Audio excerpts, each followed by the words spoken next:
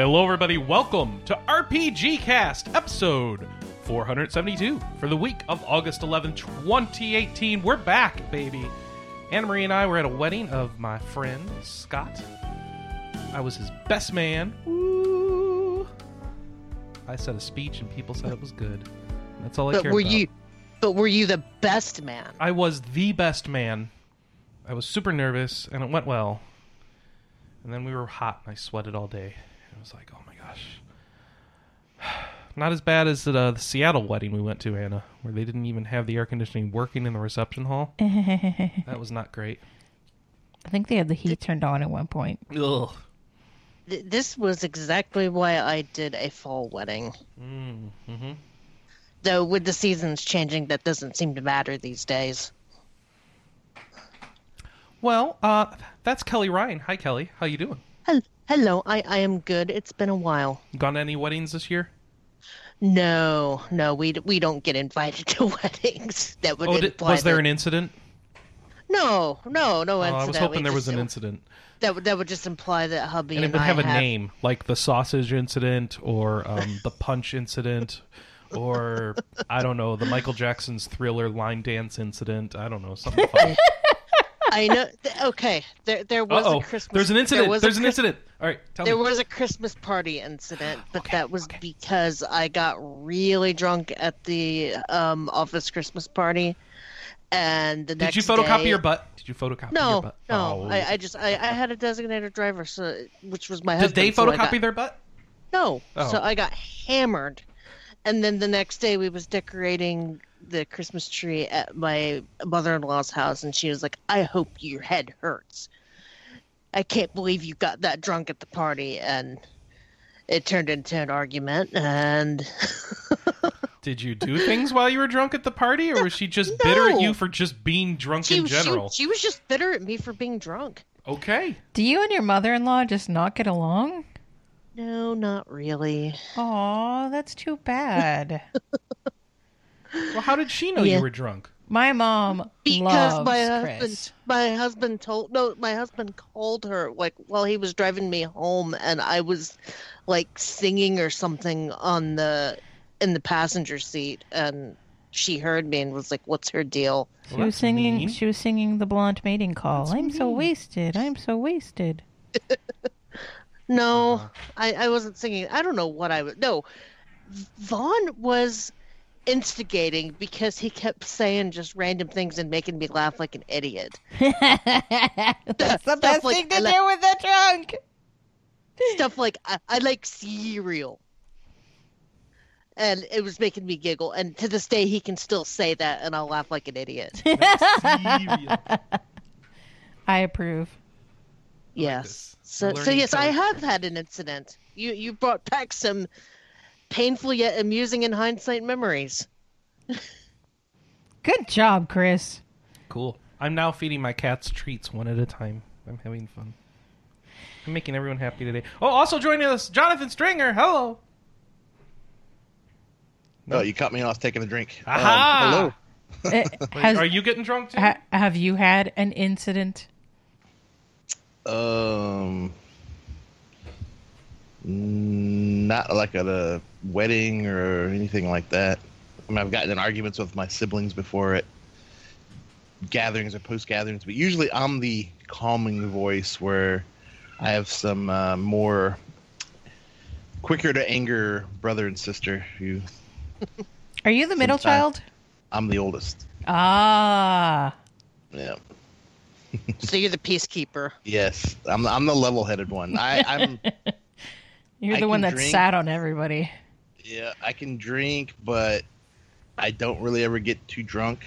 I usually get full, and I'm a big guy. I can drink a lot and be pretty good. So not me. See, not my wife either. And that's the thing. I only get that hammered like maybe once a year, and only if I have like a designated driver or I know that I'm not going anywhere. So it's not like I'm a raging alcoholic or anything. That was just like a one-time out of a 6-month thing or whatever. Yeah.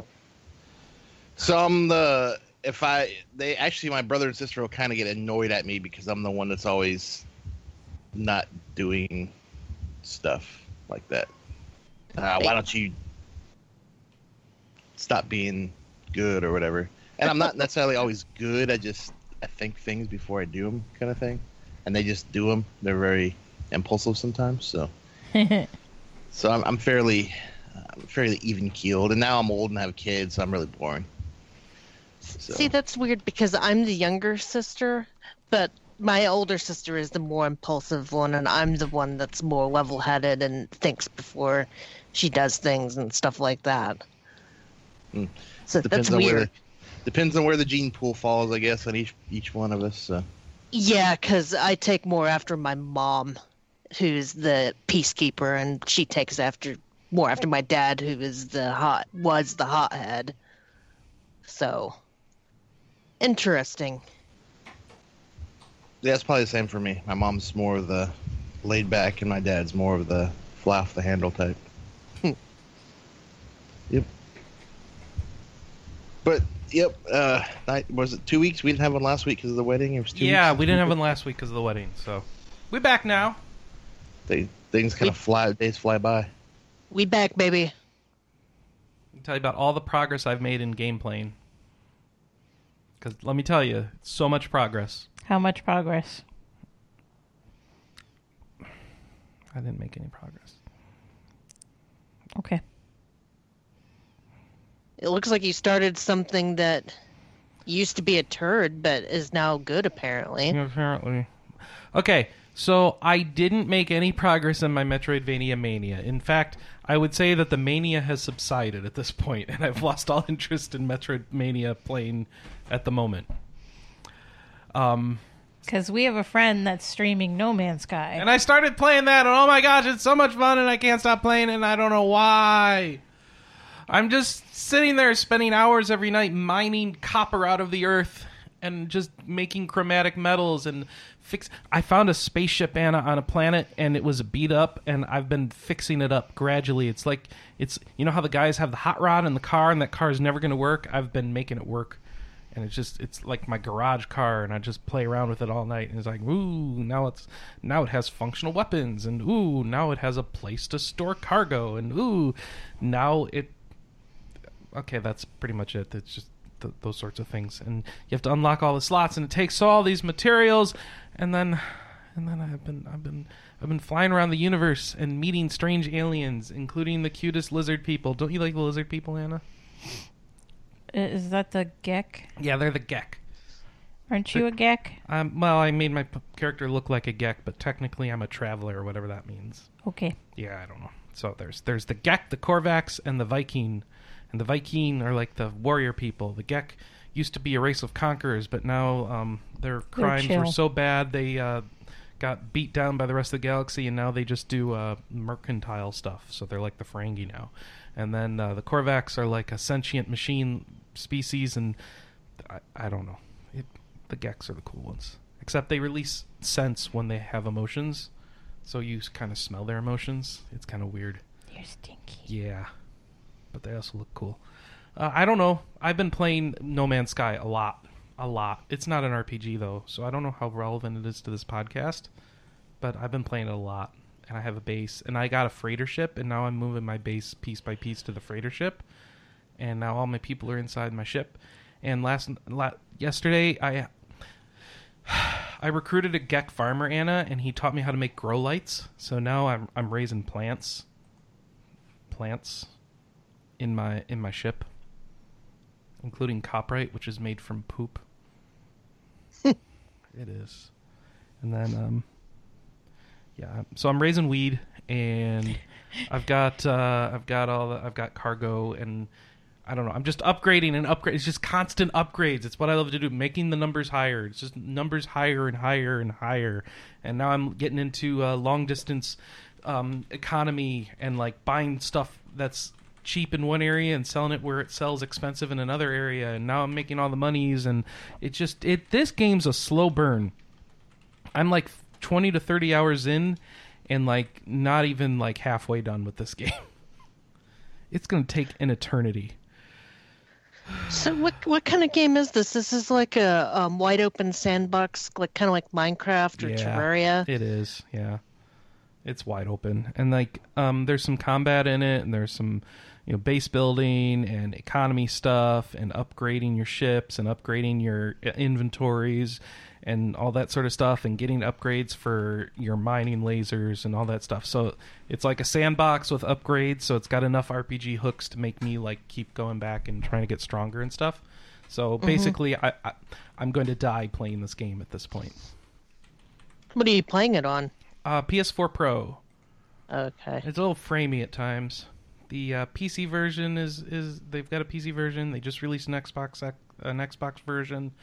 And yeah, so you can play it on whatever. But yeah, it's been fun.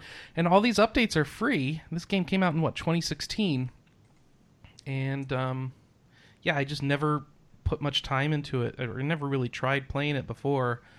And now this time I just really put some effort into it. And they just recently did this big next update, so I've been just rather addictively playing it. And they have all these things that they added since the release, and then all the stuff they put out with the next update. And now basically it's I'm putting as much effort into it as I would a MMO that I get addicted into. So Yeah, supposedly this is a good time to get in, as it's now finally close to what it was promised to be. yeah.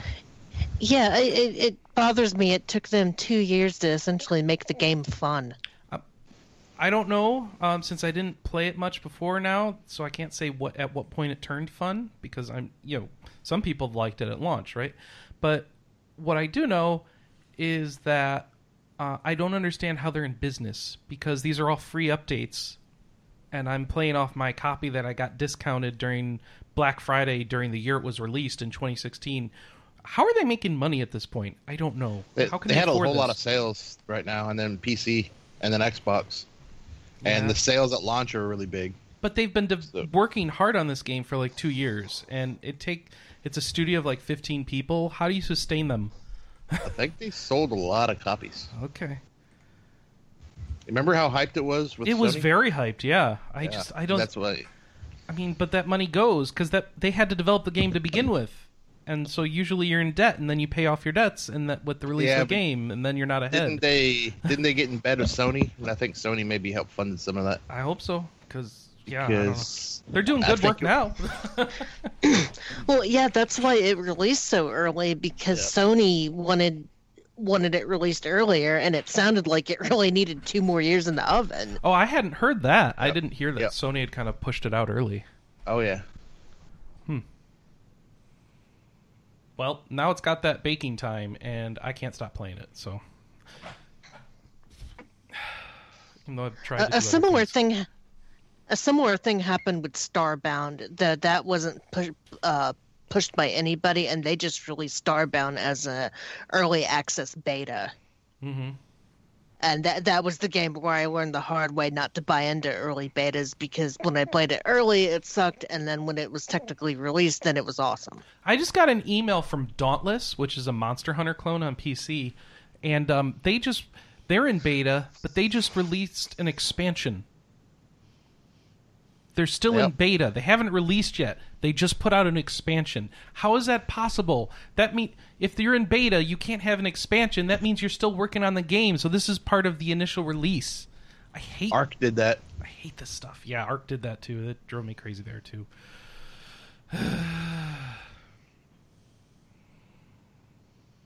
Anyway, No Man's Sky is really fun. I want to stop doing this podcast and go play some more. It's so chill. So I've been dealing with a lot of anxiety the past couple weeks, and like this game has just been my happy place. I just sit down and it's like, all right, time to mine some carbon. It sounds fun. It's a shame that another huge time sink is coming up. Yeah, like all the huge time sinks. So, but I did another. So, I don't even know where to start. So, I like the Monster Hunter, right? Mm-hmm. And I was like, okay, this Monster Hunter stuff's cool. And then they announced Monster Hunter cross Final Fantasy 14. I was like, oh, I like both these things. Well, the Monster Hunter part of that collaboration came out 10 days ago or so. And holy crap, it's hard. It's hard. Behemoth is in Monster Hunter, and it's hard. It is a fight tuned for 4 people. It has insanely high health, even if you fight it alone. And you're meant to fight it with 4 people. That, of course, there's elite people out there who've done it alone. I know that. I'm not one of those people. I can't even beat it in a party of 4. I've died many times. It's not countless because it's probably only 10. I've died many times, and I seem to have no hope in sight. My character is just not high enough level, and nor the people I'm playing with. We just don't have either the skills or the equipment or both. And it is hard. Behemoth. So, first of all, this Final Fantasy thing in this. So a save crystal shows up in Monster Hunter, and out from the save crystal pops. Well, there's a cactar actually who shows up in Monster Hunter, and then that leads you to a save crystal, and out of the save crystal pops a Moogle, and so you got to help the Moogle. And just like in Final Fantasy 14, only some people can see the Moogle. And anyway, there's a whole thing about that. And then one of the regular monsters you kill in Monster Hunter grabs a save crystal and grows really big, and you have a fun experience. And then it's like, oh no, there's a behemoth on the loose. You better go get it. And you're like, oh, okay, we better go get that. And that's the big quest. That's the big crossover. It's really hard. And he casts like magic spells, so like Meteor and Comet and Chartabyss, which are like these evil tornadoes which are destroy you. And like they've added mechanics to this fight, so like it's meant to be a cooperative team-based fight rather than like so it's more like a Final Fantasy 14 fight where people have roles. So like they added tank mechanics and enmity mechanics to Monster Hunter just for this fight. It's really weird because you see like the hate lines coming off the monster, like, oh, you've got hate. And it's like, oh, I'm like a tank. And except I'm not a tank in Monster Hunter, so I never want to have that. But nobody else is either. So it makes this really hard. And you need a tank to get the hate so that it doesn't use the killer attacks, and it's a mess, and I died a lot. So there's that thing. So I've failed a lot at killing Behemoth in Monster Hunter. And now, as Kelley points out, there's all these other distracting MMO things going on. One of those is that Final Fantasy 14 is getting Monster Hunter stuff. So now that just hit like 4 days ago.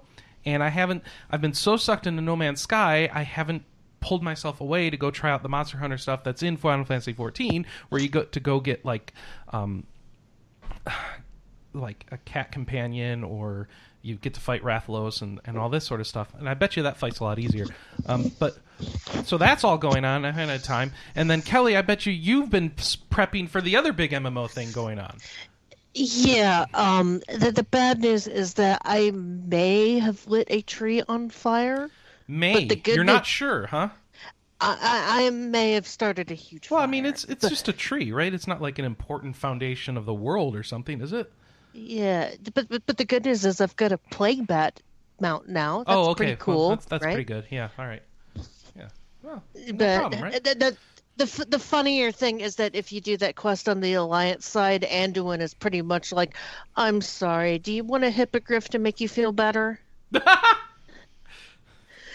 But yeah, I've been doing the War of the Thorns stuff, and wow, I was pretty mad about the tree burning because it really made Sylvanas look like an impulsive jerk. Well, then they had a video that came out that kind of solidified that. Yeah, and then and then next week when they did the sacking of Undercity, they made Sylvanas out to be this maniacal supervillain. Yeah. And it's like, okay, I really like this version of Sylvanas. Where was that last week when, the blood or the night elf was like, she hadn't unveiled her full colors yet. Yeah. So she's now the enemy of life, apparently, which we've kind of known for a long time, but she's kept it under wraps. Yeah, but I think both of the things that she did were like completely within her character.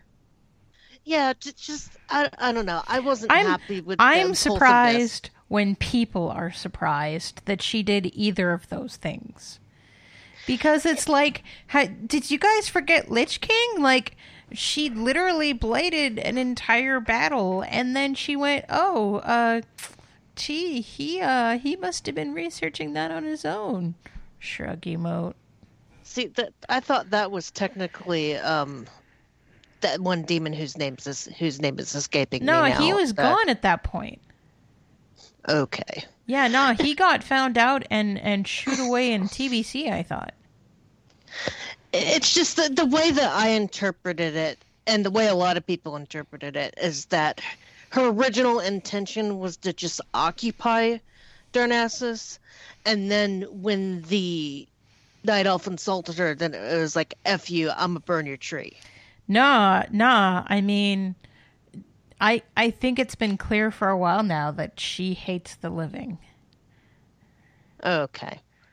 Well, I mean, I was upset about it. I'm okay now because I do like maniacal supervillain Sylvanas a little bit better, mainly because she's, and part of the reason why I was mad about it, because I felt like we had already been down this road with Garrosh. But she really, really hates elves. Okay. I kind of feel like that's been building for a while. Okay. Yeah, and I mean, Garrosh seemed like a more impulsive villain, and she seems like she's being more calculating and strategic, which I appreciate. I'm just it bothered me a little bit that we're doing this road again, and we're doing this road with the Horde, because I would like to see this kind of calculation with the Alliance. Well, Blizzard kind of tends to do this. So you get this character that's kind of fringe villain, and then they push him to an extreme to push a new storyline, and it kind of repeats itself. Yeah, and I want to see where it's going. That's for sure. I mean, I've got my pre-order. I'm cleaning the house tomorrow in preparation for Monday, because I think it drops at like 5:00 Monday evening. No. It's if it's like the last one, it's noon local time, or it's midnight local time. Well, they said that they're doing a worldwide launch. Yeah, that's how they did it last time. I'm pretty sure that when husband and I looked up at the time that it's supposed to be 5:00 for. No, so I mean, it Central. is. Okay. You probably. We'll have to see. Yeah, I mean, they did stagger it last time. They didn't put the North American servers live at the same time they put the European servers. I mean, there's a countdown on the site. Okay. 2 days, 5 hours, 11 minutes, and 5 seconds. Okay. That would be around 5:00 Central. Cool. So yeah, I mean, I've been doing a lot of that. Right now, just to pass the time, I've been leveling my shaman, who I'm about ready to get into Legion content right now, though she's probably going to get dropped to work on the current content. I've been in that phase, what I call the between game blues right now, where because I finished Final Fantasy X on July 30th, just barely getting in with JRPG July, and for 2 weeks it's been like, I want to play stuff, but I don't want to start anything because I know that I'm going to be in a huge time sink soon. So I've been kind of waffling between leveling various characters in WoW and playing Octopath Traveler, which I finished everybody's Chapter 1 in that game, and I'm really annoyed that that game really doesn't have a good EXP catch-up mechanic, because everybody's Chapter 2 is around like level 20-ish for most of the characters, and the characters that I had set aside were only hovering around like level 6 or 7. Oops. Yeah. And I didn't realize that you were kind of supposed to rotate out people on a regular basis. I thought that you could just kind of stick with one party till the very end. Nope. So I've finished Honnet's Chapter 2, and right now I've been trying to get everyone at around level 30 to finish everybody else's Chapter 2. And the grind has been kind of tedious, because there's a spot where you can go into a high-level area and you can cheese a couple of mobs for some really good experience to get ideally you're supposed to level everyone in this spot at around 40. I'm only gonna cap it off at 30 and then do everyone's Chapter 2 and then see where everybody's sitting from there. But I've been so busy with like art projects and stuff like that that I've just had no time to play any Octopath to any capability. And when I do have time to play it, it's like I could start the new story or I could just grind more. So there's that. I'm still really enjoying the game. I think that they kind of screwed the pooch on the pacing in it. And I don't know if anybody else that's played it kind of feels that way. I wish Josh was here so that I could kind of ask him about that, see how he felt. But that's pretty much the only two things I've been playing as well, an Octopath and just like some random puzzle games and stuff like that for filling time and stuff, but that's inconsequential.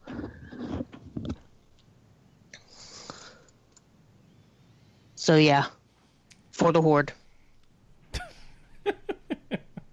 All right. That means, Jonathan, what have you been playing? Surely a lot of RPGs, right? Nope. No. I got Madden early. Oh, okay. So you've been playing a football RPG. Yeah. The story well, mode? I got into... Actually, I've done a little bit of the long shot, about halfway. Mm-hmm. But I've gotten... I got it on PC. I did the Origin Premier Access thing for a year. It's $100, and basically it's kind of almost like a subscription service where you just get access to all the EA games on Origin. Mm-hmm. And you get new releases like a week or two early, depending on the game.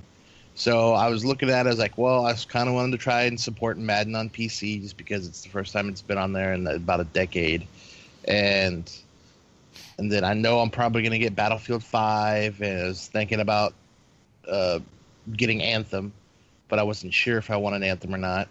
So this way, I get value out of BF5 and Madden, and then I already paid for the $100, so I can try out Anthem for no additional cost. So this is the first time Madden's been on PC in a long while, right? Since 2008, yeah. Jeez. Yeah, it's a good port. Well, I mean, to be honest, now PS4s and Xbox Ones are on basically the same PC platform, so there isn't a lot of porting to have to be done. So obviously there are some things that need to change. Well, you're using DirectX versus whatever you use on the PS4 and stuff. Exactly, right. But other than that, it's not like it was such a big of a difference of a port before, like saying going from the PS3 from PC to PS3 or back and forth. So I guess it makes sense for them to do it now. But it plays really, really similar. You really don't notice much of a difference. So I also got an early code on PS4. We have a friend in the league I play that works over there, and he can usually hook us up pretty early. So, that's nice, cool. Yep. So I've been playing. I've had it in both systems since the second to the first, somewhere on there. So it's been a while. I think it just came out officially yesterday. So, and I think early people got it on the 7th. So it's it's fun. It's cool so far. I'm joining my leagues. You know, the usual stuff I do every year. I know this isn't an interest to most RP gamers, so I try to keep it somewhat brief. But I know a lot of people who don't play it think it's just the same game. And I think Alex plays it too, though. Oh, that's true. I think Alex is dabbling in it sometimes. Is there any advantage to playing on PC that you can think of? Mod. Oh, really? So, like, replace all the players with Randy Savage or something? I assume you could. So I wonder how that works with, like... Okay, so are you into Ultimate Team at all? Because I wonder if, like, you could mod and cheat that stuff. Well, I don't know about that. I don't really... I will, like, when this little starting phase happens, before my leagues really get kicked into gear, I'll fiddle around with Ultimate Team for a few days until I get bored. I'm not really as into it as, some people just love it, so it's not really my cup of tea. But I wouldn't be surprised maybe you can do that. But then again, I think they'd want to try to limit that because I think a lot of that's server side. Okay. And they control some of that. So, but I'm talking about mods as in changing the way players look, the graphics, changing maybe some... well, have you messed with that at all? I'm wondering what you've changed. I haven't been able Oh, okay. to at all. I'm not a modder, but I know there's people. I like how you said that. I'm not a modder. Like it's a slur. No, not at all. One of them. It takes a lot of Time and skills. Yeah. I don't have any of those. So for as far as doing video game modding, and I don't know any of that stuff. So, Okay. I want to see somebody mod the game where it's a team of Randy Savages versus a team of Thomas the Trains. Yep. Sounds good. Let's do it. Get on that. that Somebody kind of needs to get on that. swap outs, yeah, they could definitely do something like that. I'm pretty sure, because I know there's some guys on Reddit. There's a Reddit post about how they're already. It's the Frostbite engine that EA uses. And I think it's the same one as FIFA, and so I think they've already done some of that, and they're just gonna be able to do it on Madden as well. So I know they've already fooled around with some. I mean, if nothing else, we got to at least get big head mode, right? And they used to be in the game In the itself. game, oh. Yeah, I forgot how many Maddens ago that was, but there used to be a big head mode you could do. So I've been playing around with that. I've also been somewhat busy. I am selling. We were talking about it a little bit before. I'm selling probably about 50 games. Probably about a tenth of the value of my collection, maybe somewhere on there. I don't know. Just a little pruning. I'm budgeting for a board game table. I'm gonna get commissioned here locally. Ooh, those are cool. Yes, we need a dining room table, and if we're gonna get a table, I'm like, hey, if we're gonna get a dining room table, get a board game table. So we can flip it over and go, time to war game. Yeah, so you can take the top off. And then, okay, cool. Or even not just war game, just normal board games. So some of those long board games take forever and take a few sessions. Mm-hmm. Well, you could just leave it in there and put the top on. Put the top on, it's preserved. Yeah. Exactly. And then you have all those accusations of people cheating and moving pieces since the last session and stuff. It'd be great. Maybe you need to combination lock the top of the table so that there's no. Oh no! It's like the nuclear keys, Kelly. You need like two of the party there, and they have to be in sync and do it at the same time, or else it doesn't open. So I'm actually supposed to meet him after this, and I think give him a down payment and to get ready to start building my table. So. It's not a scam, is it? No, it's a guy. It's a local furniture guy locally. All right. I said you know where he lives. Well, yeah, I'm gonna meet him in person. Okay. And then I'm gonna give him down. We've been talking about it for a little while, giving him some designs, and I follow him on Facebook and stuff, so I see some of the work he's been putting out. And I mean, there's never you just like with any contractor, there's always a risk involved, right? So, what do one of those tables run? Well, if you buy them from like a website, they're really expensive, especially to get it shipped. So to get the table I'm wanting off like BoardGameTables.com, or there's another one, I can't remember their name. I think one of them went out of business. One did, and then there's another one in North Carolina, and there's one of them in Greece. But the Greece is obviously the import is really expensive. That might cost a lot.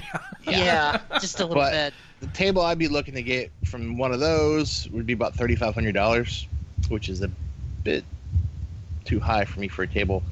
This guy going over some designs and what we're going to do, and it's going to be in ash wood. It's going to cost me about $1,700. Oh, cool. That's not too bad. That's about what a good poker table used to. I used to work at an online furniture store, and that's what our good poker tables used to run. Mm-hmm. So. Well, I mean, a big thing. I'm saving $400 or $500 in shipping. Right. So yeah, right. Locally, and then I get a guy. This guy can kind of do more custom what I want, or I'm really not going that fancy. It's really just going to be that style table with some pull-out like drink holders, and it's going to be, instead of like this sliding on a wooden rail, it's going to be kind of on like little like keyboard tray wheels. You know what I mean? Mm-hmm. And so it'll slide out, and you have drink holders, and then it'll have a nice tabletop. So. Nothing too fancy. It'll look pretty good as a dining room table. You wouldn't know any better, and then be a fun gaming table after. So, but yeah, that's taking a lot of my time, because selling games online one by one is pretty time consuming. You got to take pictures, you got to answer a bunch of questions, send more pictures, and so I did sell my Ni no Kuni Wizard Edition, the collector edition thing that was still sealed. That was a big money draw, and then I'm probably about to sell my copy of Snow Brothers on NES, and that's about $180. So I'm selling a few big hitter items that I'm probably gonna. Some of these I'm gonna be like, damn it, why did I sell that game like 2 years from now? And be mad at myself. The others I'm like, yeah, I'm never gonna play this game anyway.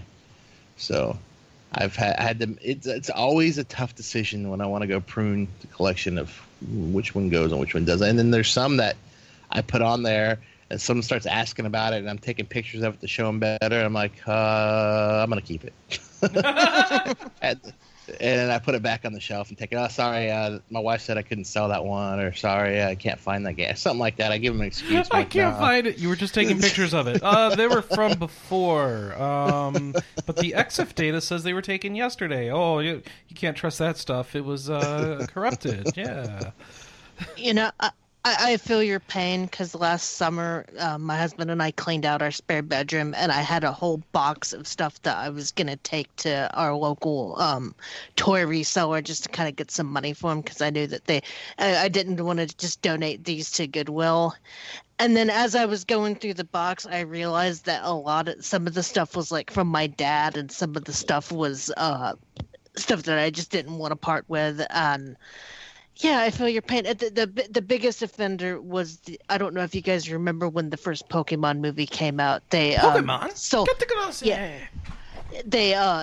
these gold-plated trading cards that were in Pokeballs, and I was gonna get rid of them just because I had no nostalgia for them. But then I remember that my dad bought them for me, and he like went out of his way to go to like 4 or 5 different Burger Kings around town to get the entire set for me. So it was like, oh, God, I can't part with these knowing that my dad did that for me, because my dad's no longer with us. So anything I find that has this podcast is over, everybody. I'm just going to go cry in a corner now. Yeah. So anything I find that has a connection to him, I just can't part with, no matter how much it clutters. So. Sad cast. Yeah. Sad I have cast. some old like Genesis cards that are probably.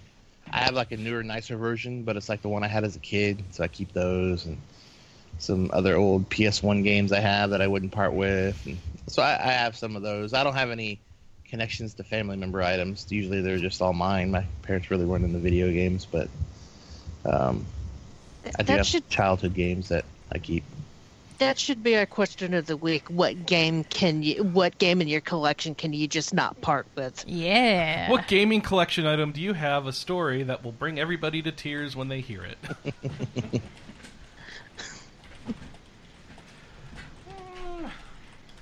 Well, now that I've made everyone sad.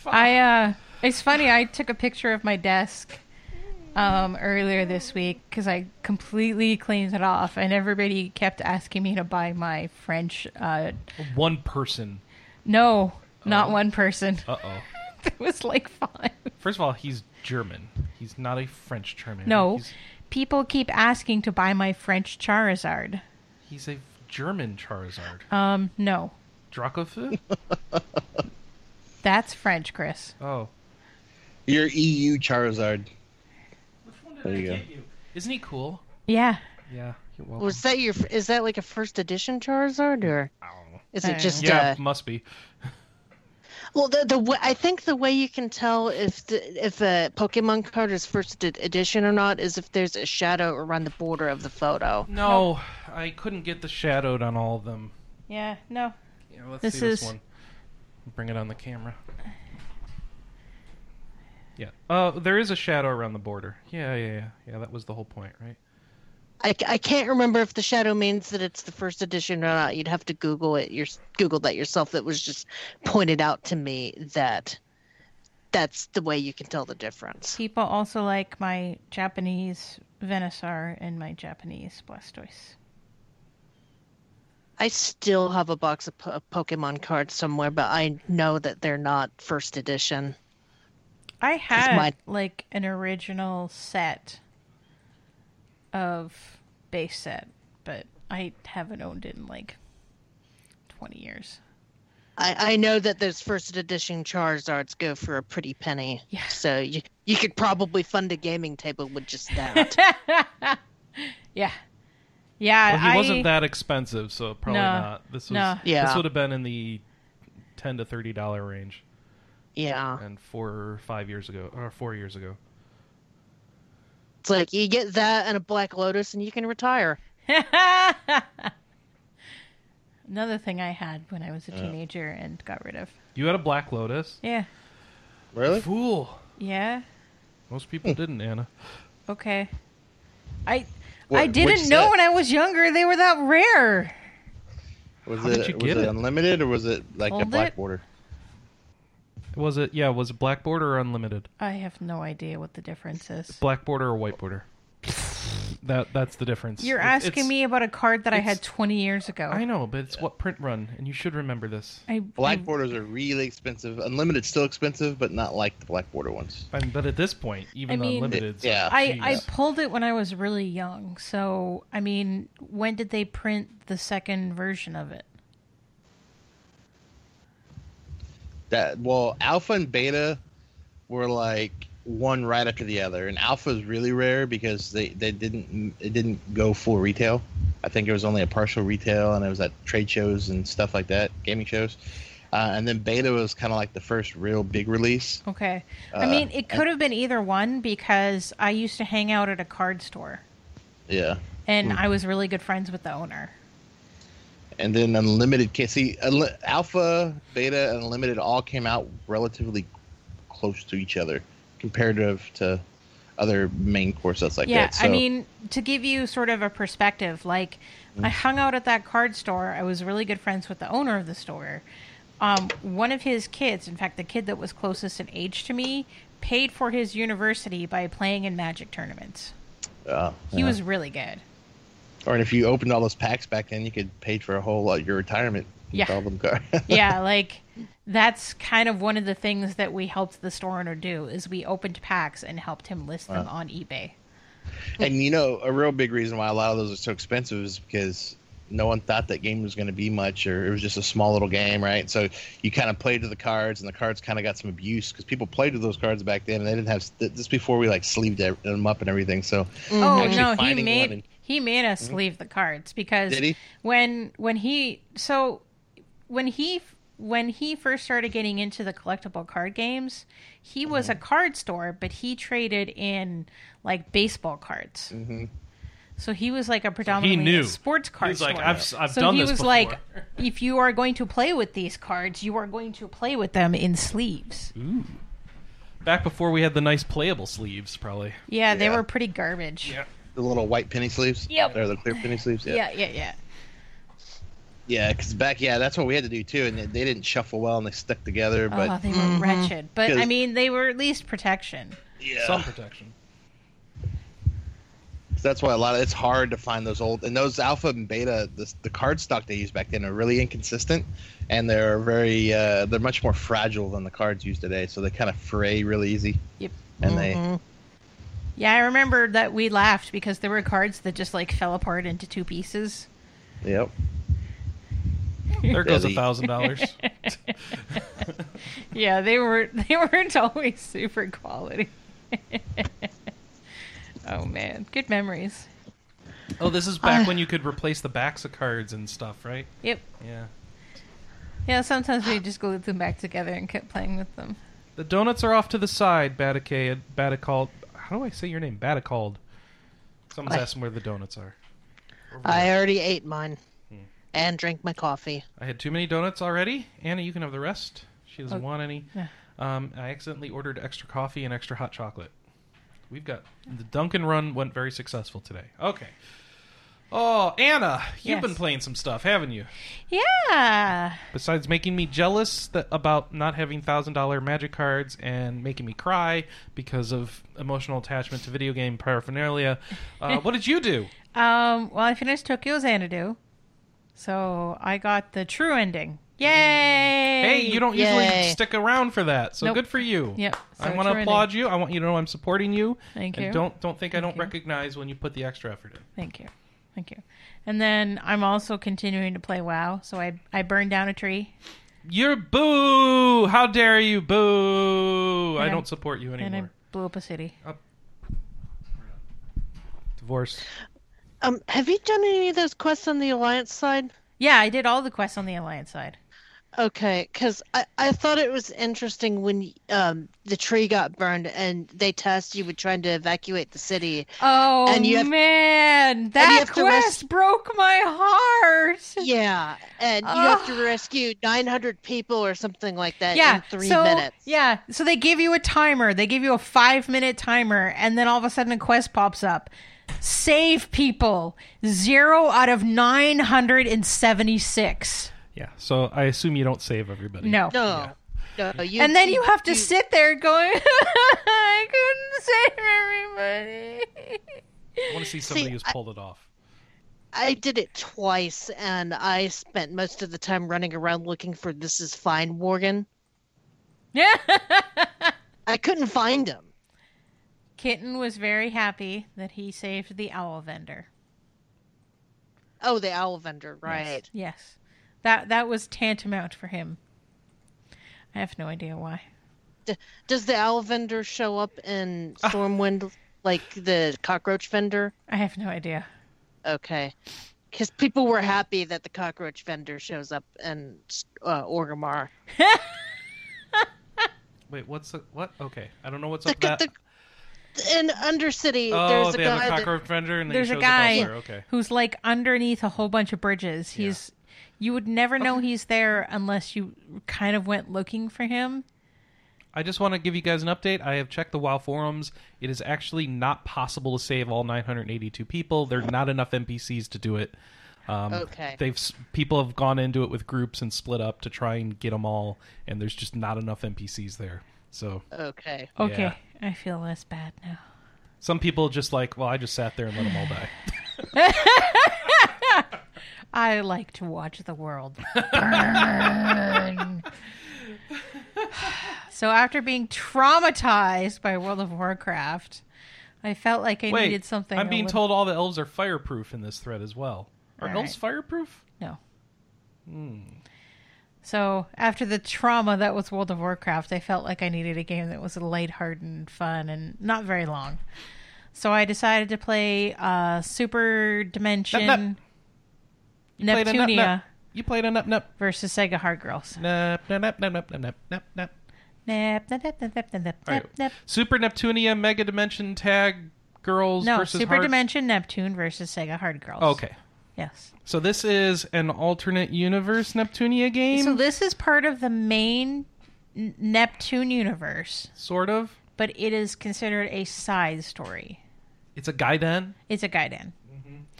And so IF is the hero in this game. Iffy! Yeah, so if he's Stands the for hero. Idea Factory, right? Yes. Okay. And so the way that this works is IF lives in an era where basically the world is cold and barren. And she goes to the library. It's like my bedroom. She goes to the Library of History, and Histoire is there. And Histoire is like, I don't know why this is this way. And she kind of has this vague idea that maybe it shouldn't be this way. And then Segami basically falls from the sky, and she has amnesia because that's never happened in a NEP game before. And she's like, all right, it definitely shouldn't be like this. We've got to change time. And Histoire's like, no problem. I'm going to change IF's bike so that it travels through time. So there are 4 eras, which are like the Dreamcast era, the Game Gear era, the Saturn era, and then the Mega Drive era. And so you jump into one of the eras, and it's Neptune and Saturn. And basically, as they fight, they both kind of get sucked into time. And Neptunia kind of throws herself into the way to save Saturn. So she ends up being the one that gets sucked into time. And somehow, in doing so, she gets put into my bike. She's like Knight Rider, but a motorcycle. Yes. It's really weird. Yes. And so throughout the entire game, everybody comments about how my bike is such an ugly eggplant It's the crap color. bike. Yeah, so Segami is very upset about Nep Nep being in the bike, so she just calls her the crap bike the entire game. What a crap bike. But I like when Neptunia she's like, vroom, vroom. She makes stupid motorcycle noises. Also, she has an alarm on her. Oh, okay. So when Eastwar needs to get our attention, she goes, nap, nap, nap, nap. This whole game's just fan service, isn't it? It totally is. That whole series is fan Yeah, all right, Yes! that's fair. Yeah. So yeah, every era has one Sega Hard Girl and one Goddess. And they're locked into this combat, and no one seems to know how it started. But it turns out that it was started by the Time Eater. And so the Time Eater is living in the library, but is reaching into time and basically screwing things up. So we have to You can fight the Time Eater, but then you die. Well, It you doesn't go eventually well. get strong enough that you kill the Time Eater. Oh, okay. It's Chrono Trigger. Okay. So you know how you can like go and kill. Well, you haven't done it yet, though. I did.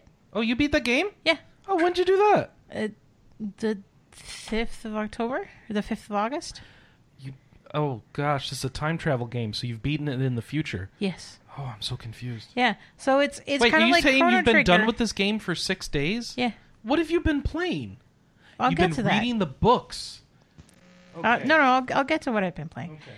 So it's So sort of like lost. Chrono Trigger in that there are different times that you can attempt to defeat the Time Eater, but you may or may not be strong enough at that point. So you can actually replay the game and retain your power and try to defeat the Time Eater at different times, but that actually might not give you a good ending.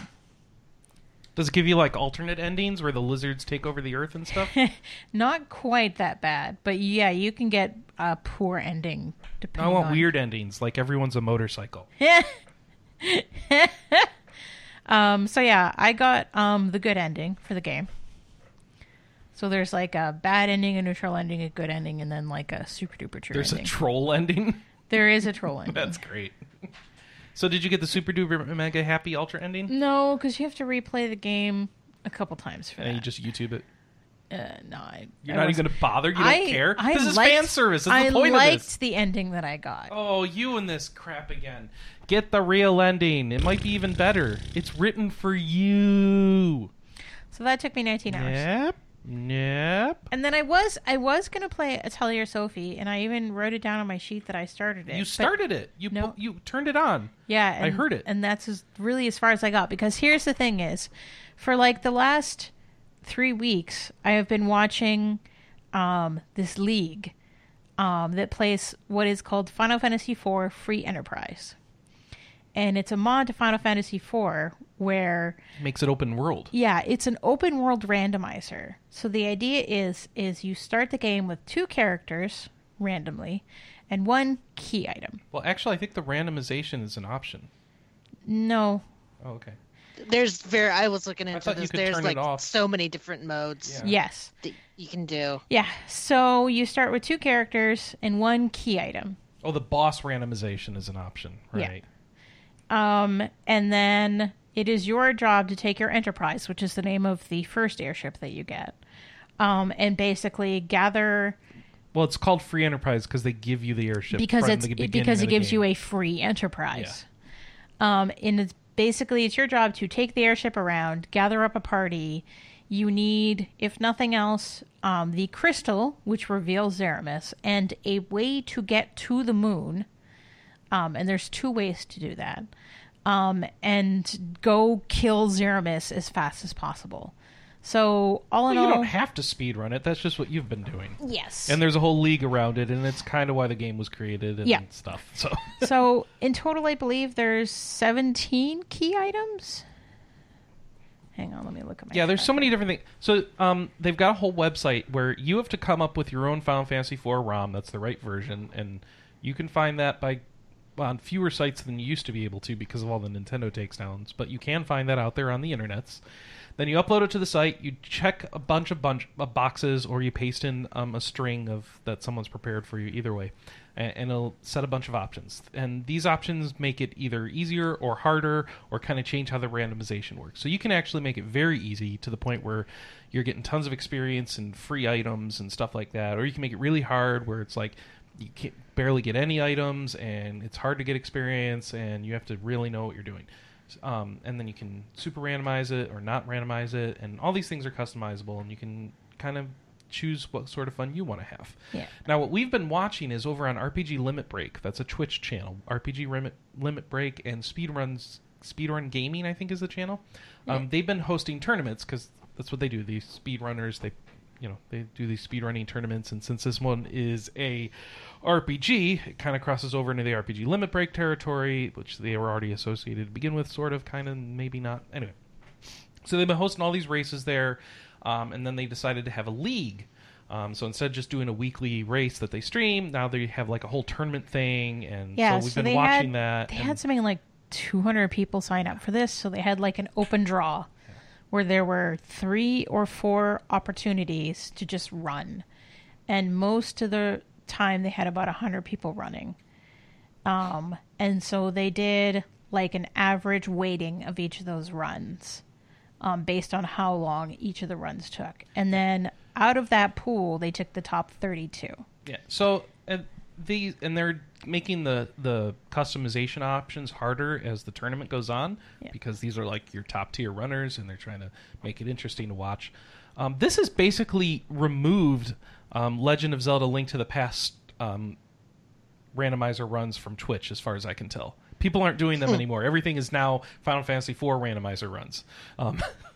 So this is not the only Final Fantasy IV randomizer, but this is the only one that I haven't seen any others. There's like 2 others. Okay.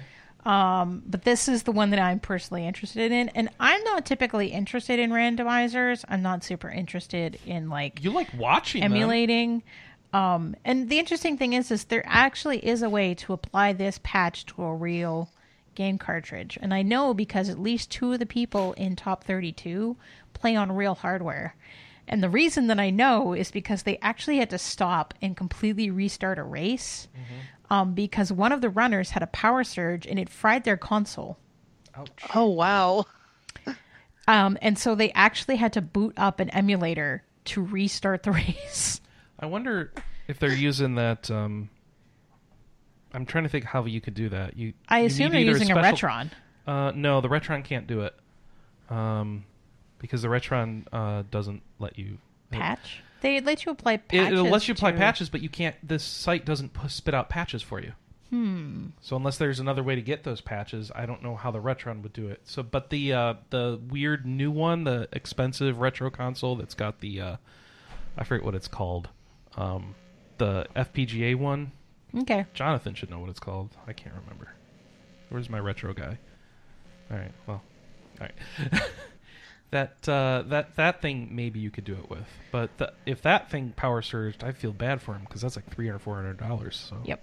So since I started trying this on Monday, it's kind of taken over all of my gaming time. Anna, you're into this in a way that I've never expected you to be into it.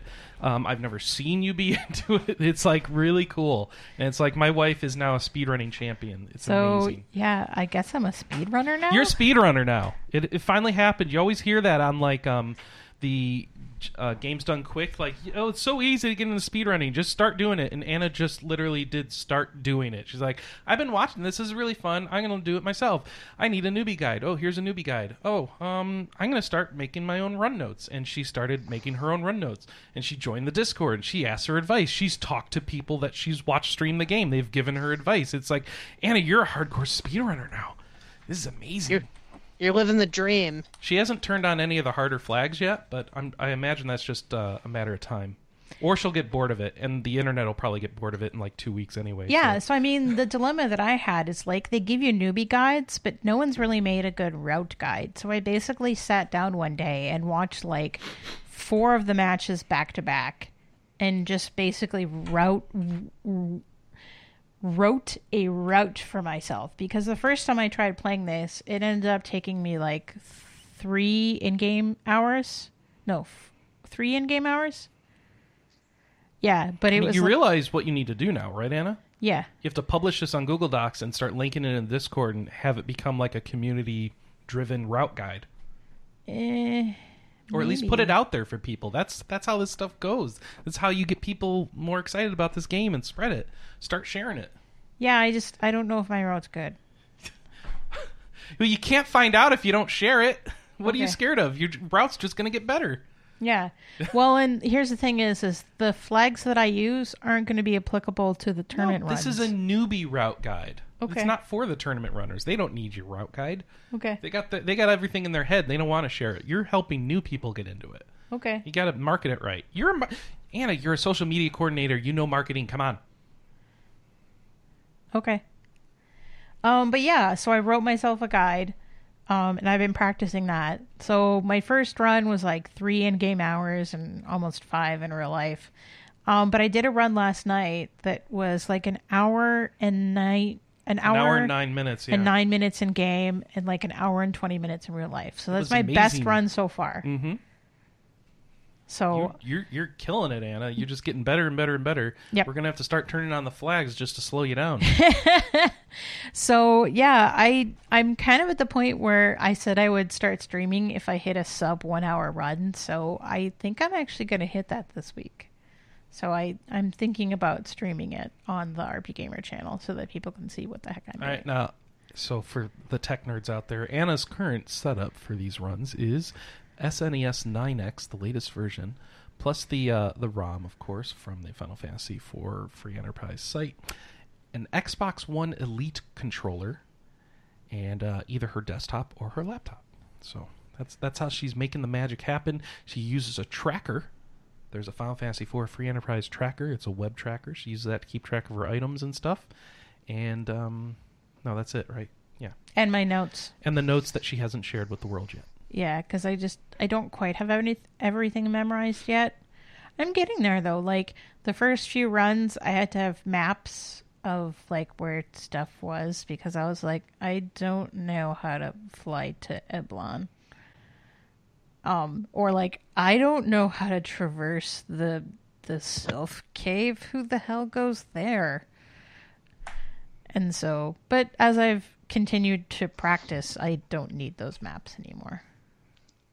And all of the maps are the same as the original game. The only thing that's different with this is just that you have the thingy, the airship at the beginning, and So things that change in the particular set of flags that I do. All of the treasures have been randomized. So, like, you know how you walk into Baron and there's a pot outside of the inn that always has a treasure in it? Mm-hmm. I've gotten everything from, like, eye drops to the adamant armor out of that pot. Oh, okay. And everything in between. I think I picked a Bahamut out of there once. Dragon in a pot. Dragon in a pot. All of the bosses are in the same locations, but which boss will be there is randomized. So, like, you walk into the Mist Cave, and it could be Mom Bomb. The last run that I had there, I walked into the Mist Cave, and it was the 4 Fiends fight. Oh my god. Which actually was way easier than you might think, because I had picked up a Cure 3 out of somewhere, and so I threw it at Mylan, and he died. So tell people about tiers. There's character tiers in this game now, right? What? You didn't used to worry about how good characters were in Final Fantasy IV. Oh, because the no. game managed them for you. Right, And then at the so- very end, you had a couple choices to make. But now, your party formation, it's all in your hands, and you Super really important. care. So all of the locations where you would get characters, you still get characters. There are some flags that modify that. But for example, on top of Mount Hobbs, where you meet Yang, you will get a character there, but it may not be Yang. When you go to Mount Ordeals, when you climb Mount Ordeals, you know how you normally meet Tella? In that location, there will always be a character. I don't think it's ever been Tella for me.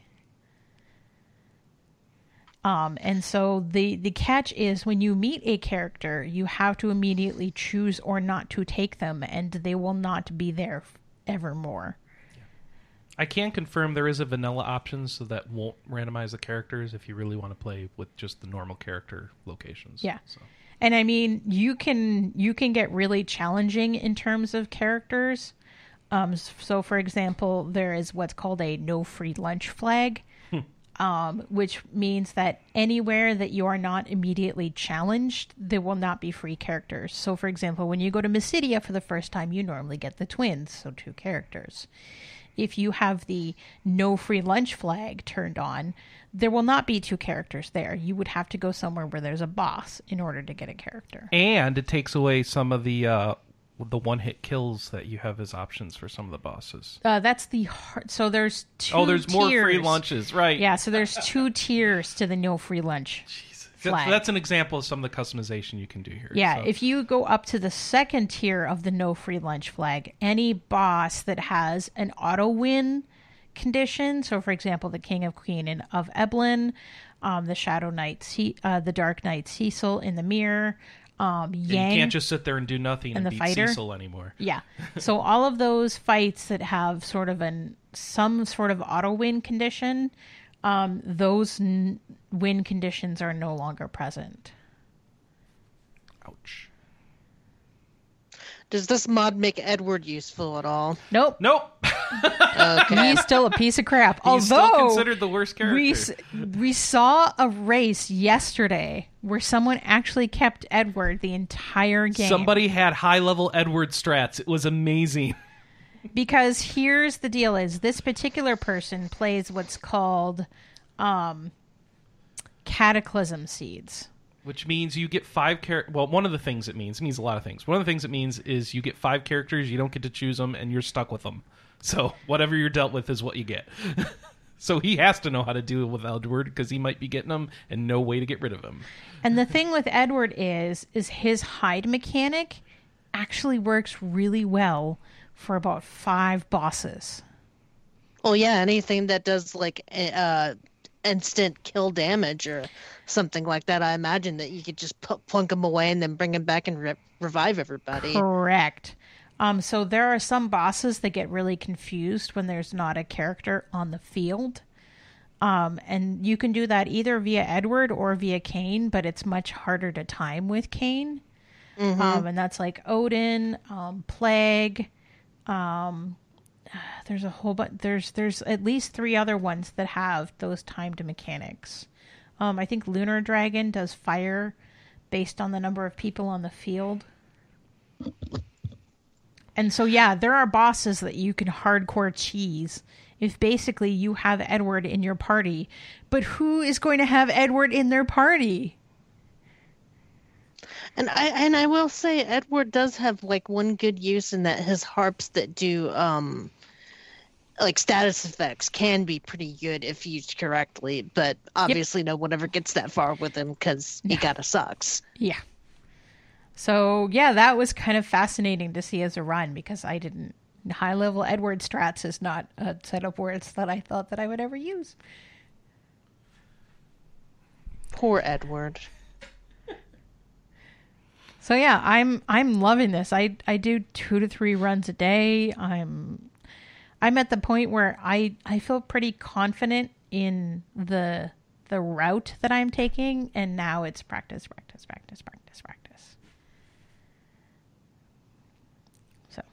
Sounds fun. Yeah, like I said, I kind of want to get to the point where I can stream it so that I can show people what I'm doing because I think it's nifty.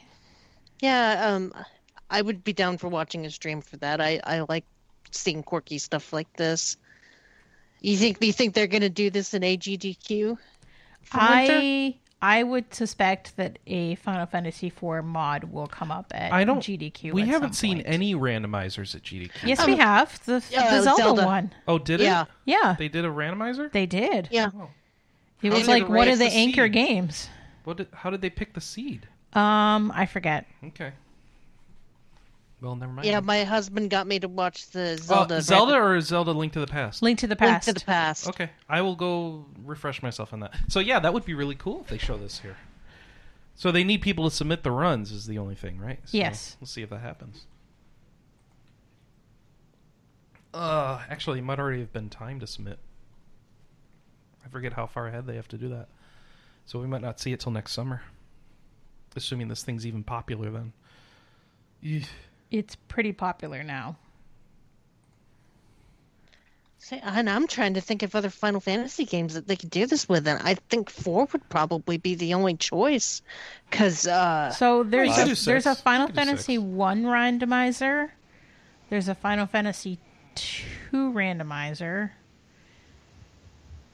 So 6 could be tough with all World of Ruin and all that. yeah. No, you just make it so you Yeah. travel between the two. You just have yeah, a portal, go back and forth. I think that would have to be the way that you do it. Or you do, randomize the first world, then randomize the second world. I don't know. Maybe. I didn't say it was easy. If it was easy, someone would have it. But I think you could do it. Because the reason I say that is because the World of Ruin is open world. Yeah. So that's why I feel like it could be done. But what do I know? Well, they could randomize the World of Ruin by just putting characters in different spots. Yeah, and honestly, I wouldn't be surprised to see a randomizer that's only the World of Ruin. Because that might make more sense, because then you just cut out all that other stuff, and it's just a end game run. But, oh. That would be interesting, though, because you need 12 characters to get through that last bit unless you have a portal right to Kefka. You don't, right? Anna, didn't we see people do less than that? They did a FF6 run with, less than that, I thought. Like, at GDQ, they did 100%, so they had everybody. But I think you don't need 12. No, not even close. You need 3. Yeah. Oh, yeah, right. So, but they might make it so you do. And I think that it doesn't matter. But someone needs to design it. They do whatever they want, right? So we'll see what happens. Hopefully someone gets gets inspired. Don't get expired. We should expire this segment, though, and get on to the news. Beep, beep, beep, beep, beep, beep, beep, beep, beep. All right. First off, Vampire, the game that Anna has a copy of but hasn't started playing. It's an action RPG where you get to choose if you're going to suck the blood of everybody or kind of help the city. And, if you make the game easier for you, you kind of make it worse for the rest of the world. They've got some new game modes. So what are they adding? Let's see. Story mode, which de-emphasizes combat, making it easier and letting you be able to choose the happy choices and not sucking everybody's blood. So, Ooh, that sounds like it's that sounds funny. like for Anna, yeah. And then hard mode, which makes it really hard to do combat, and reducing the experience gains you get from combat. So you have a much harder challenge. So these the update's going to come out later this summer on PS4, Xbox One, and PC, and the game's currently on sale. I wonder if the copy you have would get that update, Anna. We should put it in and see. Let's see. This next one is called... What is this? Developer Love Conquers All Games is putting on a new RPG called Get in the Car, Loser. It sees a group of 4 people embark on a road trip to defeat an ancient evil that is awakened after 1,000 years of sleep. The game features lesbian feelings, complex mechanics, and problems you can solve with violence. I love that somebody named a game for a throwaway line in Mean Girls. Is this from Christine Love? Yep. Okay. That explains a lot. Are you going to play this, Anna? Yeah, Of course you are. All right. Digimon Survive has got some footage now, and it's coming to the West. So that is the new Digimon Survive title that was announced. What is this? It's visual novel, tactical RPG, and monster raising. Anna, why aren't you into this yet?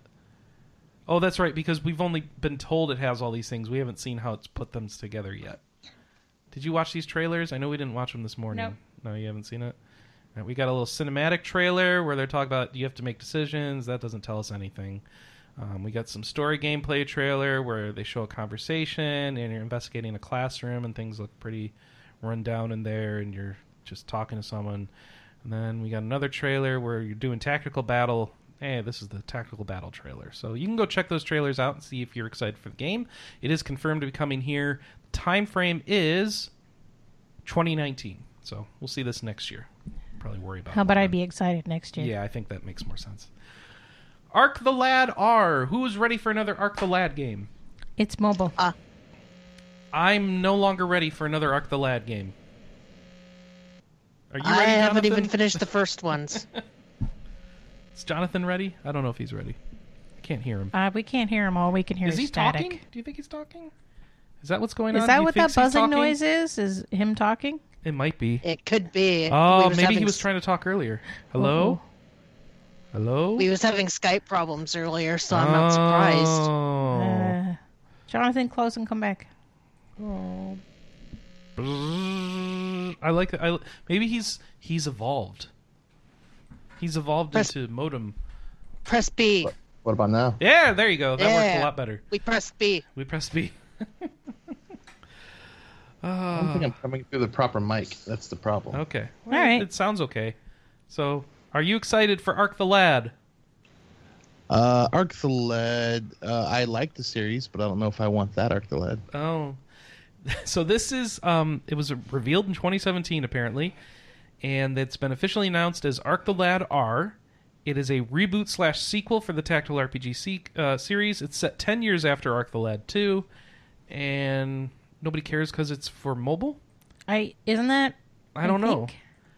It's made by ForwardWorks, which is a division of Sony dedicated to creating mobile titles. And iOS and Android. Oh, goodness, look at this interface. Yeah, we're going to move on to the next story. All right. Moonfall Ultimate was announced. Publisher Wales Interactive has announced Moonfall Ultimate. It's a 2D side-scrolling beat-em-up RPG coming soon to PC and consoles. It's being developed by Fish Cow Studio, which is a great name. So you get to, I guess, run around beating stuff up at side scrolls and that sort of game. Let's see what very kind of like low fantasy art. No, how do you call this art style? I don't know how to describe art styles. It's a very grimy fantasy art style. So, but you get to kill big skeleton monsters, so that's always good. So you run around and beat stuff up.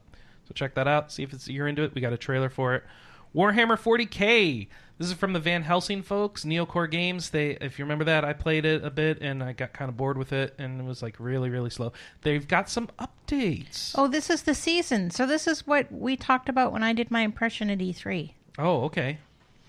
I don't remember, but so it looks like they've got a new subsector to the galaxy map, 5 new star systems, various points of interest, 3 new investigations. I don't even know what those are, so I haven't gotten far enough in the game to get to that. And an increased level cap of 70. It used to be 50.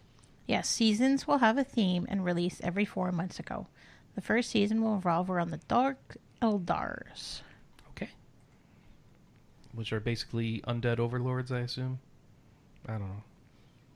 Grax, pain engines, incubi, succubi, and more. I should know better than to ask for lore background in Warhammer, because there's always like 3 novels required to actually understand what the character's about. So. Well, and you're asking me. Yeah, I know. It's a bad idea. Yeah, my Warhammer 40K is I like the little rat things.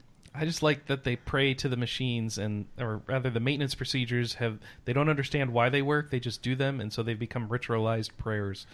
So funny. So Sunless Sea is heading to PlayStation 4, and it includes the Submariner expansion. So if you're into that, Sunless Sea, PS4. Compile Heart has announced Ark of Alchemist. You into this, Anna? Yeah. Yeah? This is the desert game. Yeah. Where, like... And they're partnering up with Yoshitaka Amano. Yoshitaka, not Yoshitaka, sorry. Is the guy who did Fairy Fencer F's artwork as well, or at least contributed to it. So he's worked with them a couple times. Yeah. But what do we know about this? It's coming out November 29th for PS4 in Japan. I don't know when it's coming here. Hasn't been announced for localization. Okay. Are we sure? Yeah. Okay. But I suspect when it comes here, it'll be PS4 and PC. Mm-hmm. And it looks like you're in a war-torn desert area, and they don't really show much gameplay, just a bunch of artwork. There's some screenshots of what looks like gameplay, and it's very anime-looking. It looks like a 3D action RPG beat-em-up sort of thing. So the girls seem to have neat outfits on, so whatever that means. So it looks like your kind of art style game, Anna. All right. Mm-hmm. I want to see more gameplay stuff before I... Well, you'll have plenty of time, because it probably won't come out here till next year. So yeah. Moonlighter has got a new update. So that, if you remember, that's the game where you run a shop during the day and you go into the dungeon, which is kind of like a Zelda-style dungeon at night, and to get items to sell in the shop during the day. It's got a new update. It's called the More Stock Update. It's currently available for PC, with the PS4 and Xbox One versions getting in the coming weeks. Probably, I assume, cert or some sort of approval process needs to happen. Let's see. They add 100 new room patterns improved visuals for enchanted items and visited locations, and surprises for players who are doing their second visit to a boss room after having defeated it. So I assume new bosses coming up in those defeated boss rooms? I don't know. When are you going to play Moonlighter, Anna? When it comes to Switch. When's it coming to Switch? I don't think it has a date. It is coming to Switch, though, isn't it? Yes. Okay, good. They just said it would be coming after the other versions. All right. Oh, here's a roadmap. Let's see. Roadmap. More stock update. Done. Next is adventure update. New types of amulets and new game plus.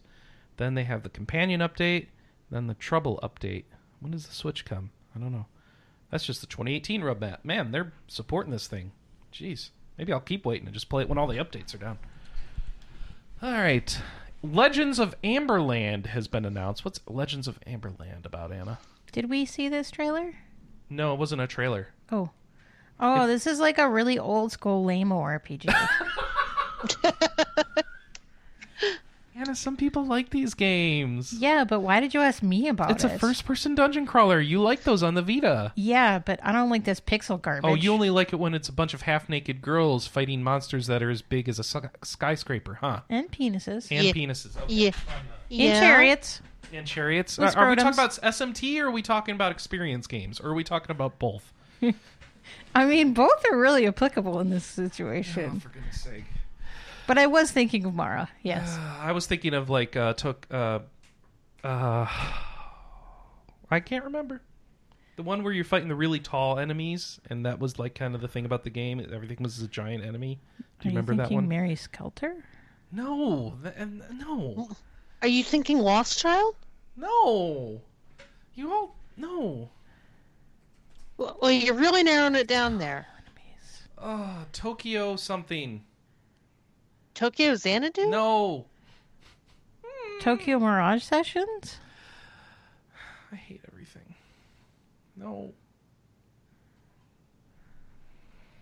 You're confusing us. First person dungeon crawler Vita experience is the name of the developer. Now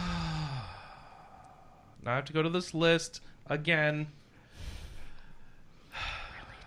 So it's from the developer what made Demon Gaze and Dungeon Travelers 2. Are you talking about like Operation Abyss? and Operation Babel, New Tokyo Legacy? Because I didn't play either of those because I hate the Stranger graphic of style. Sword City. Yeah, I didn't play that. That's the one I'm thinking of. Oh, because I hated gosh. the graphic style. I have that game. I haven't played it. You haven't played it? Okay. Is that I the couldn't one with get the into tall it. ones? No. What was the one you played that had the tall ones? Nobody knows what I'm talking about. I'm so done.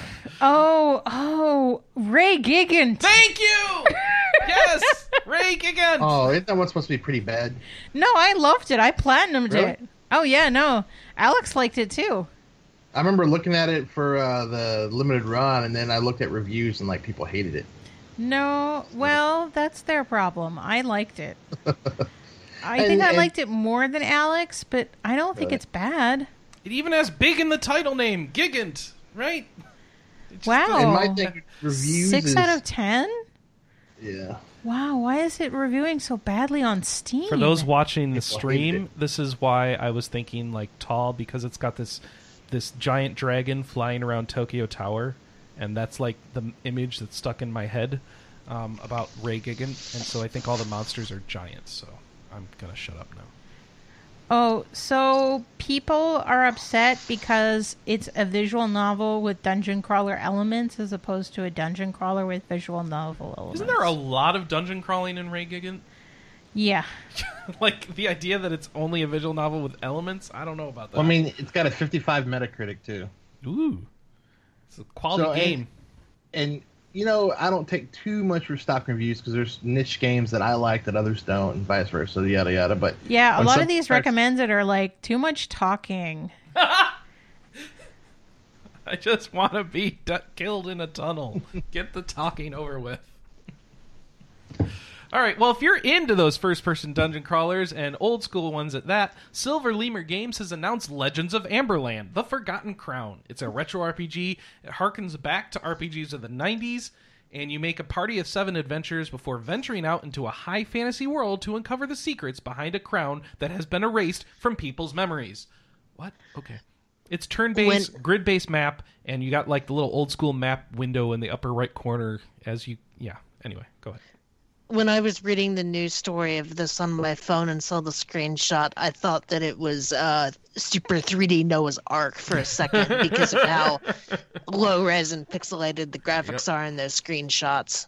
Yeah, a lot of these do not recommend on Steam is people who are mad because Anna's it still doesn't run talking their about game. Ray Gigant, just to be clear. Yeah, sorry. Carry on. We're moving on. It was Steam and Metacritic that got me, so they kind of seemed to line up. Fair enough. That was my worry. All right. See, I'm with Johnathan. I don't really trust reviews on a lot of niche games like these. You Vita guys say dungeon that. crawlers. When I see a 55 on Metacritic, I pretty much stay away. Well, that's the thing. If it's really low like that, then I'm like, oh, there's got to be something. And, maybe it has some redeeming qualities. But, if it's in, like, the 70s-ish and, like, yeah, some people may hate it, but I may think it's, like, a 95 game or something, or a really A-plus game. So, but sometimes when it's, like, in that 50 or below, then you're like, what's going on here? Yep. And the answer is Anna and Alex have bad taste. No, that's not fair. All right. Uh-oh. Oh, I'm getting the finger. All right, Moving on to a game that we can all agree with is probably pretty cool. Persona Q. Speaking of first-person dungeon crawlers, Persona Q 2. New Cinema Labyrinth. So they got a trailer out now. 2 trailers. They've got like the 3, 4, and 5 cast are all sitting in a movie theater. There's weird stuff going on. I have no idea what's being said. It's all in Japanese. FMC is back. It's a lot of fan service. Then who's back? But Chris. Okay. Chris. What? Why is this not on Switch? It's on the 3DS, and I don't know why. Because the engine was on 3DS. This game's been in development for like 2 years. It takes a while to make games. This is the Persona problem, right? They take forever to make games, and they're always out at the end of the system's life. That, and it's got the 2-screen thing going on. You lose that. Yeah, they're going to have to figure out how to make EO games on the Switch, and this is not the game to do that with. I was being facetious because that was the sentiment that pretty much the good chunk of the internet had when this was I have that announced. sentiment too. I said this while I was watching the trailer. Schreier was saying that too, I think. But and I think already being made. But that's the thing. It's already made. They can't just change systems at this point. Yeah, and I think it's like somehow people have forgotten that there's like 80 billion 3DSs out there, and that the people are still buying and playing 3DS games in Japan. The sentiment mildly irked me. It was so arrogant. Because, of course, they're going to put the game where the first game that was on the 3DS was on the same damn system. And that game is kind of built around the dual screen mechanic. And, reading it from a lot of people saying that, they still have a 3DS and they haven't committed to a Switch yet, mainly because they either can't afford one or they don't want to deal with their kids breaking their Switch or whatever. And I agree with the people with that sentiment. And I tend to be in the same boat that, I wish more things would be released for the Switch. But when they announced it for the 3DS, I'm not second guessing Nintendo whining about how things aren't being released for it. It just, I don't know, that particular article just really got under my skin for some reason. There are some games that I would be like, I don't understand why this wasn't moved to the next generation. And obviously there is a point where developers are going to stop making 3DS games and just make Switch games. And at that point, the answer is you're going to have to move to the next generation and get over it. But at the same time, this is not that game. Well, they're also trying to push the 3DS still as a separate handheld and use the Switch more as the home console. And there's things like the dual screens of the 3DS that lends itself really well to these dungeon crawler type games. Yeah, for sure. Yeah. Nintendo itself hasn't abandoned the 3DS. And even though Didn't they just put out numbers talking about the lifetime sales of all these consoles, and like they listed like the lifetime sales of the 3DS as though it was done? No. Okay. They've been giving lifetime sales numbers for 3DS in like its entire lifespan.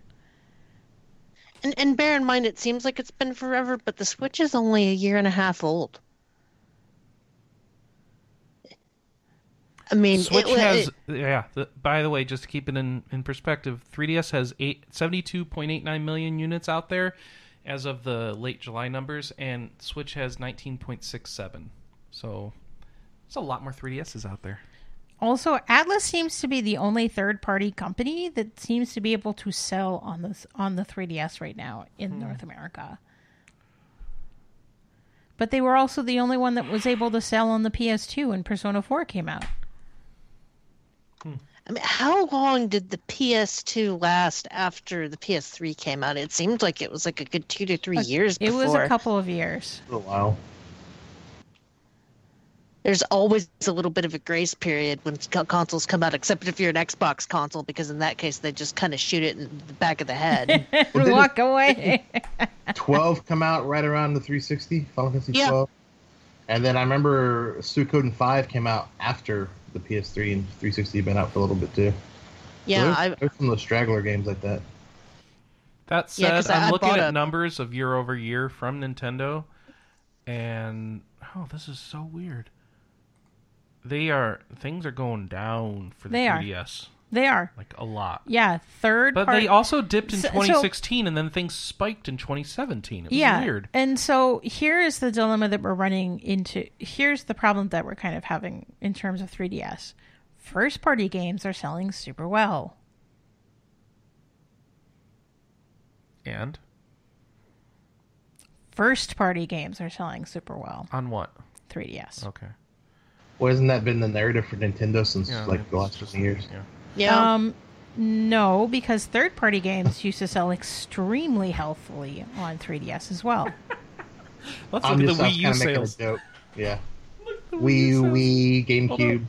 Wii U sales 2014, 2015, 2016, 2017, 2018. Crickets. I just thought it was a little bit unfair to shoot the 3DS in the back of the head like that, especially when the Switch isn't that old yet. And I mean, I think we are going to see an EO game on the Switch. Yeah. Of course. After Cross. But Persona Q2 wasn't the game to make the leap. Sure, you've said that like 4 times now. The idea that it was going to be, and the idea that any journalist should say that it should be, is dumb. Yeah. Yeah, and truth be told, I still bring my 3DS with me, like in the car to my parents' house, because the Switch is not I mean, it's portable, but it's not a very good portable system for stuff like road trips. It's more for playing in a hotel room. That's just my 2 cents. I had to bring that up just because I thought that article was kind of annoying. I didn't know if you guys felt the same way. Yeah, no, that article was not well thought out. The Kotaku article. Let me tell you though, the 3DS sales since Christmas, not the best. No. Software wise. Nothing's really been releasing. Yeah. Yeah, I mean, there hasn't been that many releases. There's been Atlas and some first-party stuff. What's it called? The remake of the RPG, the time travel RPG. I can't think of the name. Yeah, there's been some Atlas games, which was Radiant Historia Perfect Chronology and Shin Megami Tensei Strange Journey. Yep, that's about it. And that's kind of been it. And I think a new WarioWare game came out for it this week. First party. Yeah. So first party stuff's been selling really well. All right. Well, enough of that. This is just going in circles now. So how about a bundle? All right. How about Steven Universe, Save the Light, and OK KO Let's Play Heroes, both on Switch? Nah, I'm good. But Save the Light's really good. Yeah, I know. I'm just good. I got other things to play. Okay. Well, that's what everyone seemed to say about Steven Universe. if you're interested, the bundle will be available in North America on October 30th. Okay. And Europe on November 2nd. All right. Who's Outright Games? Oh, they must be who developed these. Yes. Right, because they were the same developer, weren't they? Yep. Yeah. If you want to just download these games, they will each be available now, for right? sale individually on the eShop. Okay. Oh, the Switch is a new platform. I see. Yes. This is the first time they're on the Switch. Yes. Got it. Cool. So the bundle will be available on PS4, Xbox One, and Nintendo Switch. Yeah, tell me about the next story, because this is your game. This is my game. This is your game. Yes, player pins. Huh? That will make sense once you've played it. All right. The World Ends With You Final Remix is coming on October 12th, 2018. In North America and Europe. So it's coming out in Japan in September, October in North America and Europe. It will be available both physically and digitally. And of course, this is an enhanced port of the original DS title. It will have some content from the iOS and Android version. And then it will have additional exclusive content, including a new story scenario and new tracks and arrangements. Okay, then. I can't wait for this. All right. If you can't wait for Valkyria Chronicles 4, well, good news. There's a demo What? available in North America and Europe. What? For PS4, Xbox One, and Nintendo Switch. What? Really? Yeah, so this is basically what I played at E3. They get to go through the prologue and the first 2 chapters of the game? Yes. And the save data transfers over? Yes. See ya. Bye, Chris. I'm lying. I haven't played through all of Valkyria Chronicles 1 even, so I'm not going to start 4. I need to play that. I should. I don't know why. I gave it like a glowing preview at E3. I think everything about the game's awesome. I just never have sat down and committed myself to finish it, and I don't know why. I'm the exact same way. I really like the Yeah, I got game. nothing bad to say about that game. I just haven't done it. So, Zodiac Interactive announced some new RPGs. Oh, okay. They're a Chinese-based publisher, but they publish worldwide. So they announced Tale of the Ice Staff. Anna which- wants to play this. Yeah, so it's a Zelda-like. It's a Yeah, look- 2D action RPG. They don't call it a Zelda-like, but it looks like It's a a 2D. Zelda-like. It looks like an overworld Zelda exploration game. Yeah. So that's coming to puzzles. Nintendo Switch. It follows Yrsa and her companion Nick as they embark on a journey against dark forces. It's coming out in 2019. Okay.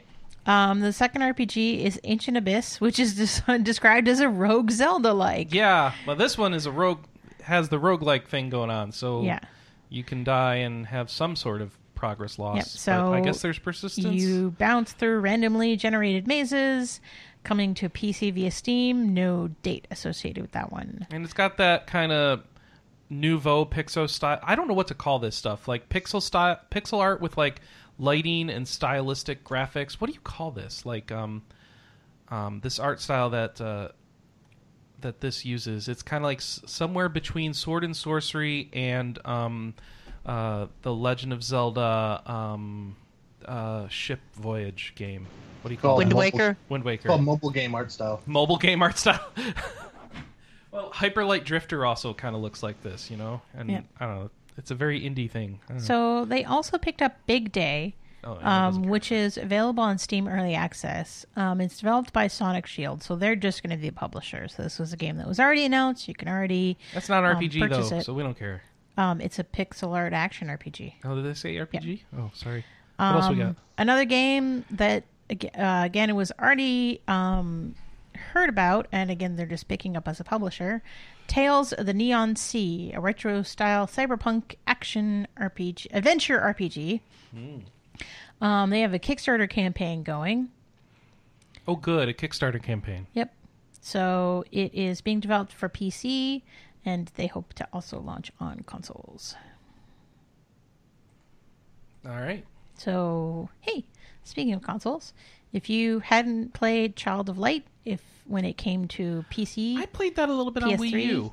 PS4, PS Vita, Wii U, 360, or Xbox One, good news. You can Oh. play it on the Switch Oh, why not? starting October 11th. They ticked the box that says export to Switch now? Sure. Let's just go with that's how games work. Yes. I have a copy of the Vita version that I need to play. I have a lot of Vita games that I bought that I'm debating if I want to just buy the Switch version. That's been and call Anna's it good. life over the past year, is just getting all those games done. Though, One, interestingly two, enough, three, just a four, side tangent, last week I popped in a GameStop at random and managed to pick up the collector's edition of Axiom Verge for the Vita on clearance for $20. Yeah, Oh, I saw a nice. picture You gonna of that. sell that on eBay?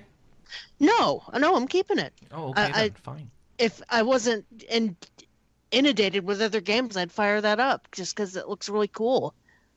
That's on my Metroidvania Mania list that I made. Yeah, I thought of you. It's like one of the most recommended ones out of all the games I did research on. Yeah. All right.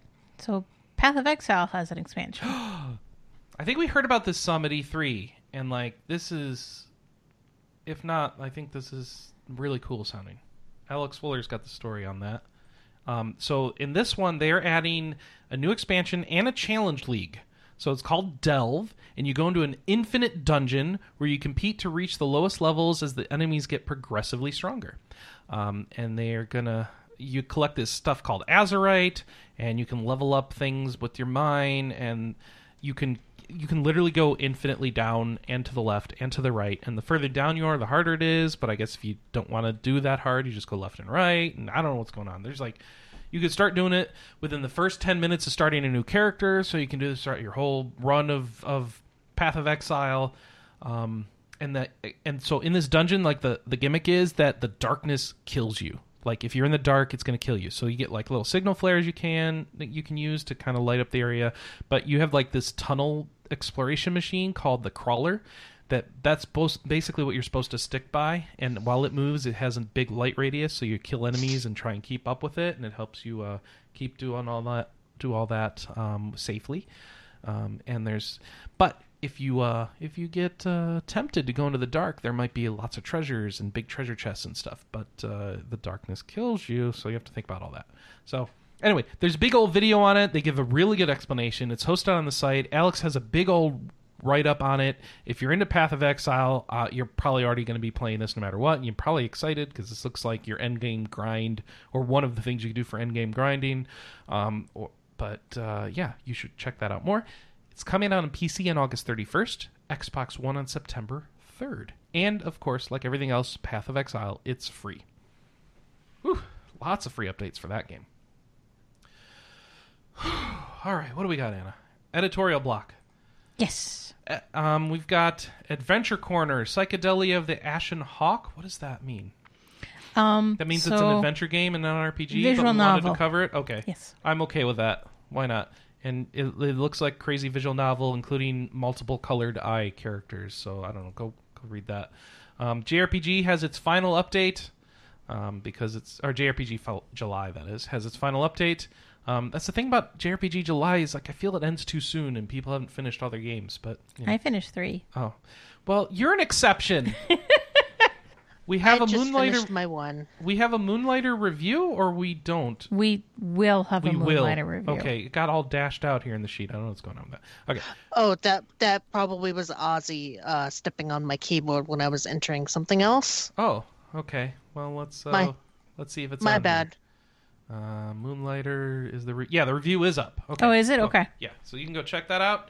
We got the Moonlighter review. I'm gonna paste that in there, and we got a Kingdom Come Deliverance review if you want like your realistic action RPG thing going on, and a Banner Saga 3 review if you want to play around with the end of the world. Johnathan, you wrote this, right? Oh wait, no, it's an interview. It's an interview. It's not a review. You did an interview. How'd that go? Yeah, I interviewed.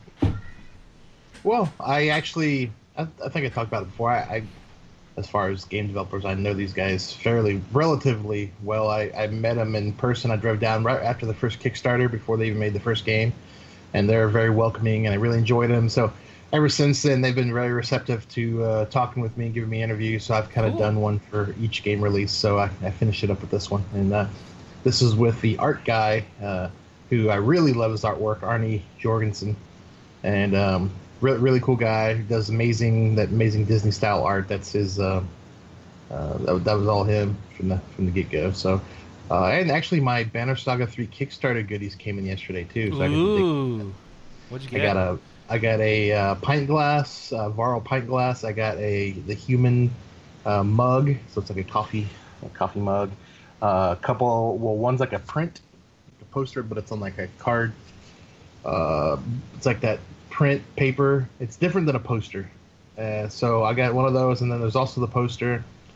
Came with a really cool shirt and a bellower miniature from the tabletop board game that they have for the game, which I don't have, and I probably need to get.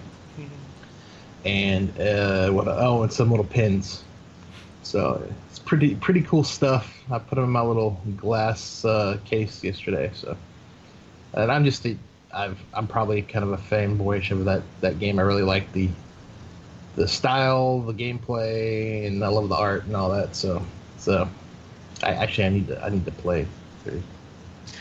I'd be curious to see if they release a complete trilogy bundle at some point with all three games. They are. I think they did for PS4 and Xbox One already announced. Yeah. And I think a Switch one's coming too. I heard the guy on Twitter said a Switch compilation's coming too. Cool.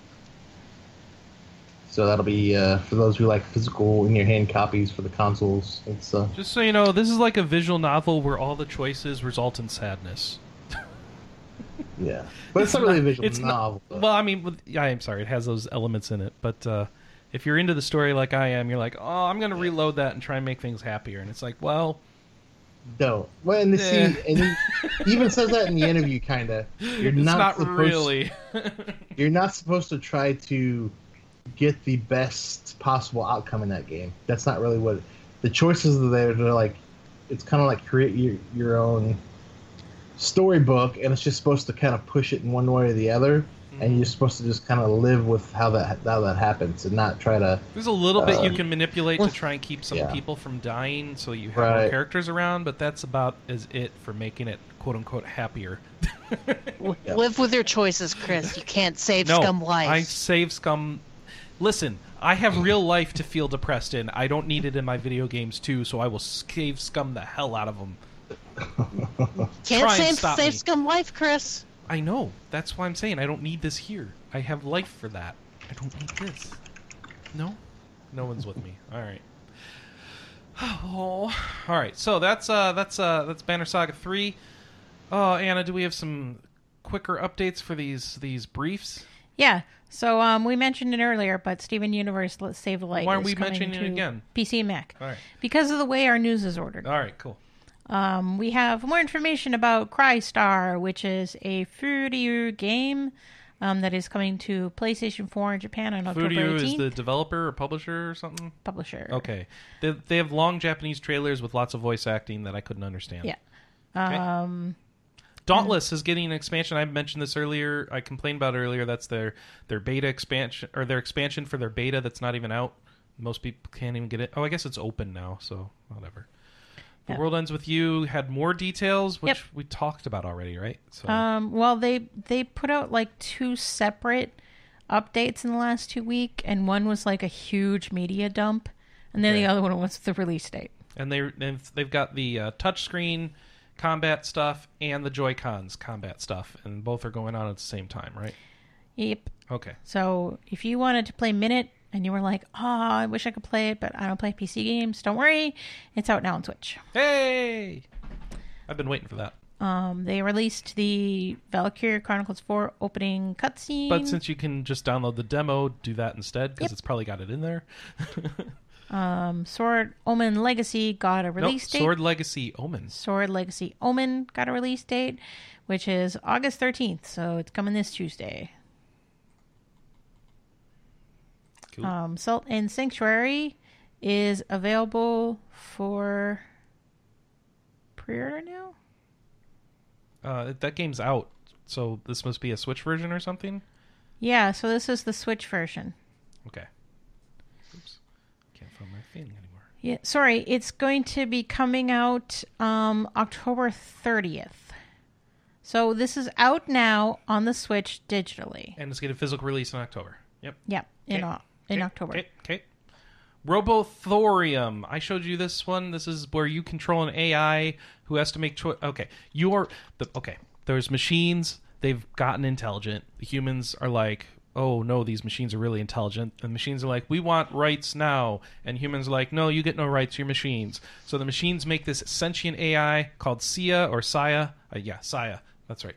And she's got to lead the robot rebellion, and then you get to make choices. Do you kill the humans, or do you save the humans? And how do you kind of integrate robots and humans together into society? And your choices, of course, will impact how the game goes and how encounters go, and I assume how the ending goes. So you can check out the videos of that and see. Anna was not interested at all. I'll just keep you. But I was slightly interested, but I don't know.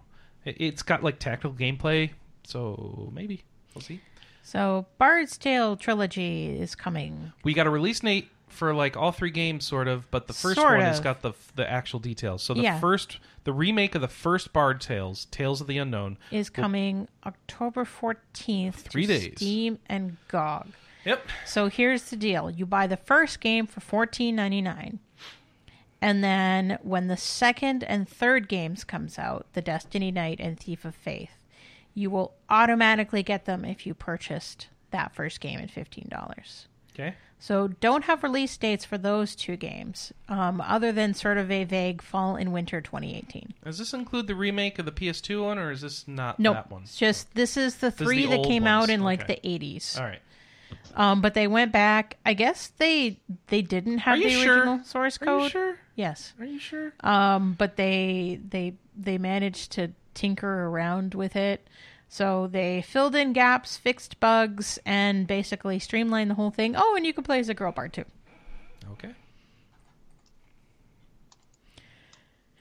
And then we don't really cover these, but if you're interested in Dancing in the Moonlight or Dancing in the Starlight, Persona 3, Persona 5, they are coming out December 4th, 2018 in North America and Europe. And so this is going to be a little confusing, so let me Bear with you. run through this.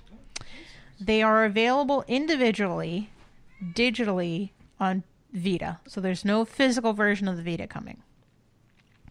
They are available individually on the PlayStation 4 physically. There is also a 2-pack where you get Persona 3 Dancing in Moonlight, Persona 5 Dancing in Starlight, and Persona 4 Dancing All Night for the PlayStation 4. The Endless Night Collection is the only way to get Persona 4 Dancing All Night on the PS4. It's $100. What? Really? I managed to pre-order it for $60 because Amazon had a price error. Yep. Go me. So if you manage to jump on the price error, Amazon originally listed 3 and 5 and the bundle all at $60. So if you got lucky, you got it at a good price. I jumped on that because I wanted to get because I skipped over Dancing All Night on Vita just because it came out at a time when I couldn't afford it. And when I saw that all 3 of them were in one collection, it was like, ooh. And then I saw the price error, and I was like, ooh. So, yeah. Can't wait for that. Yep. You So liked Dancing All Night, didn't you? I did. Okay. I just didn't finish it. I liked it, but the way that the dancing mechanics works is hard on my brain. Ah. And they don't have the 20% off on this. Nope, because it's a collector's edition. That's so stupid. Yep. So they're Yeah, they finally took out... they're finally enforcing that new policy. Well, not new policy, but they're finally enforcing that policy, it looks like. All right. That's all the news. I'm not surprised they're enforcing that policy because I was getting collector's editions for like the normal price with the discount on Amazon. You mean the way things should be? Yeah, it was ridiculous. That Persona 5 collector's edition ended up being like $60 after the discount, and I think it was regularly like $90. Yeah, we bought it on a pricing error, and we got the Amazon discount, so it was really cheap for us. All right. Yeah. So we have a question of the week that we have an answer for. Yeah, so we asked, what class are you going to play in the new WoW expansion? Or What class do you usually pick in a class-based game? Budai says, I usually pick a healer because I don't like having to wait for a group, but I prefer to be ranged. All right. Strawberry Egg says, I like fast, agile classes that dodge blows easily and hit multiple times with weapons. My favorite class in any RPG is the Huneworl from Phantasy Star Online, which is this as well as being the best magic users that aren't forces, which are mages. Okay. Daniel in the chat room says, Hunter. Featherhoof says, I haven't played WoW since Burning Crusade, but if I ever did go back, it'd either be a druid or a shaman. As to what kind of classes I'm drawn to, it's usually the jack-of-all-trades, master of nuns type. I'm obsessed with Final Fantasy XIV, and they didn't really have a class like that when I started. Ever since they introduced the Red Mage, I've been dying to switch my main, but with my YouTube and Twitch channels still on my free time, I don't have the time I used to be able to gear multiple classes anymore. But if they ever release Blue Mage, I will find or make the time. Let me tell you. Okay. Victor says, I prefer the role of melee damage dealer. My first character in the next WoW expansion will probably remain my Frost Death Knight. And he reminds WoW players that the pre-expansion events are going on right now, and you get mounts, so do that. And Lolwhoop says, Shaman is my main in WoW, but I also really like Warrior. Have a Hunter and Mage I'm using too. I usually like tanks in MMORPGs, but when I came back to WoW, it seemed like everyone wants to tank, so now I just stick with DPS. I was a dwarf shaman in Legion, so I'm going to have a Maghar warrior and probably a Dark Iron dwarf something because they look sweet. All right, so if you want to submit your... we have a voicemail too, but we don't have the ability to play it this week. Sorry about that. We'll get to it next week, I hope. Yeah, because we have a voicemail waiting from Matt from Texas, remember? Oh, right. Should I just try and play it here? Let's see. Not if you're not set up for it. Is it about a horse? I hope not. It is not about a horse. Henry is not available. I'm sorry. Here, let's see. Let's see if this works. Play. Yeah, this is Matt or Bernard. My biggest question is for everybody. What is your favorite Final Fantasy summon? Okay, bye. There we go. Matt asked, "What's your favorite Final Fantasy summon?" Ooh. Bahamut. Bahamut, says Kelley. I've always liked Odin. Odin, says Johnathan. Vaughn in the chat room says the one that shows the most skin. Say Shiva. Yeah, I mean, I kind of imagine. lean towards Shiva. No, I'd say Madeline, because I used to roleplay him. I want to say like the one with the longest summon time, so like Knights of the Round or something, but gosh, Shiva's pretty cool in 14. And Titan has that boss fight, which is crazy in 14. Man, I like the summons in 14. So let's go Good King Mughal because that doesn't make sense. I actually think we all pick something different. He's not actually a summon, so I don't know what I'm saying. Oh, I have to pick a real one, don't I? They're not. I'm surprised you didn't go with Ketchi, Anna. Don't you like the kitty cats? I roleplayed Madeline for Okay. years. I think Ketchi's only really a summon in 6, isn't it? And 11. Oh, right. I didn't play very much of 11. But they didn't add it till later, so. There's so many good summons. That's a hard question. I don't like having to pick. Can't they all be my kids and be happy? I always like Bahamut best because that's the first one you can get that usually just wrecks things. Yeah, I'm sorry, I'm bad at making choices like this on the fly. And you don't accidentally heal things with Bahamut like you do with yeah. all the rest of them. All right. How about Shote? Just because I never knew what that name was trying to say. What is a Shote anyway? Apparently it's a young pig. That's not what it is in Final Fantasy VI. All right. It's a bowl in Final Fantasy VI. No, that's Catoblibliblus. I give up.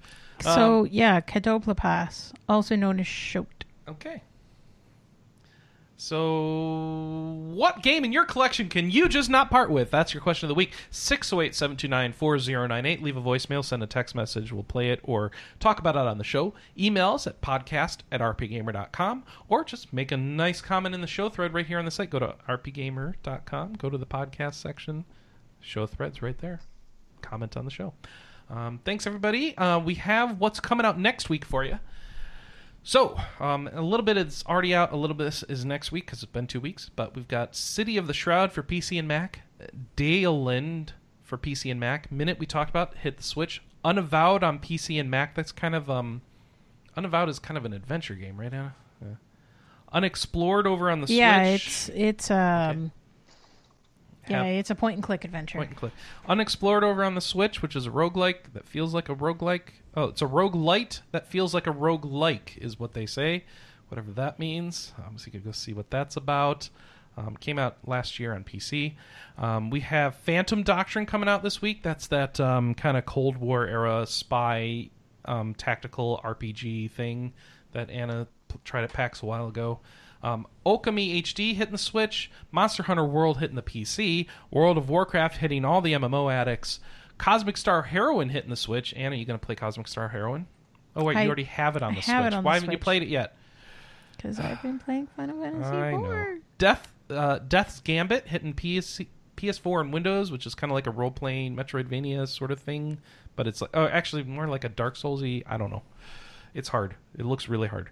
And the amazing Shinsengumi Heroes in Love, which I picked for Anna. It looks like a visual novel on the Switch that you can play and make love with the Shinsengumi. Ooh. Yeah.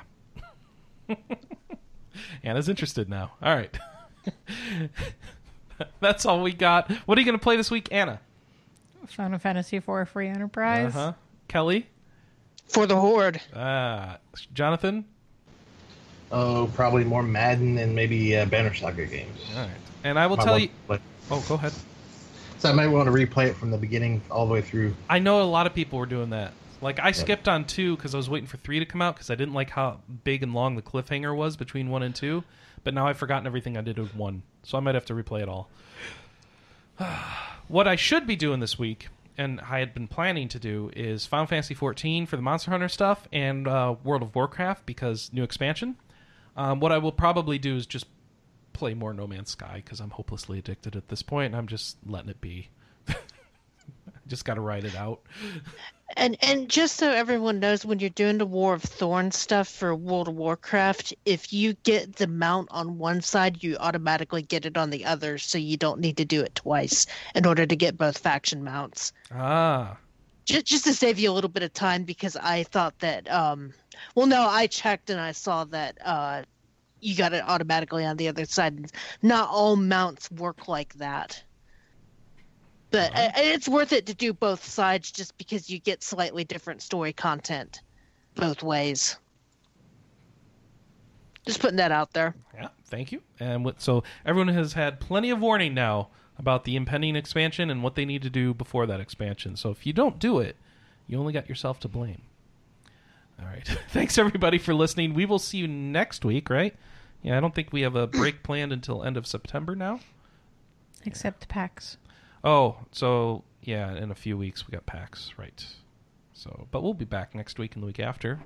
Thanks for listening. We'll catch you next week, 9 a.m. Pacific, noon Eastern, right here on twitch.tv/rpgamer. And, of course, rpgamer.com is where you can find the site and download the show and subscribe to the podcast and all that good stuff. We'll check you out later. Leave a comment. Bye-bye. Bye-bye.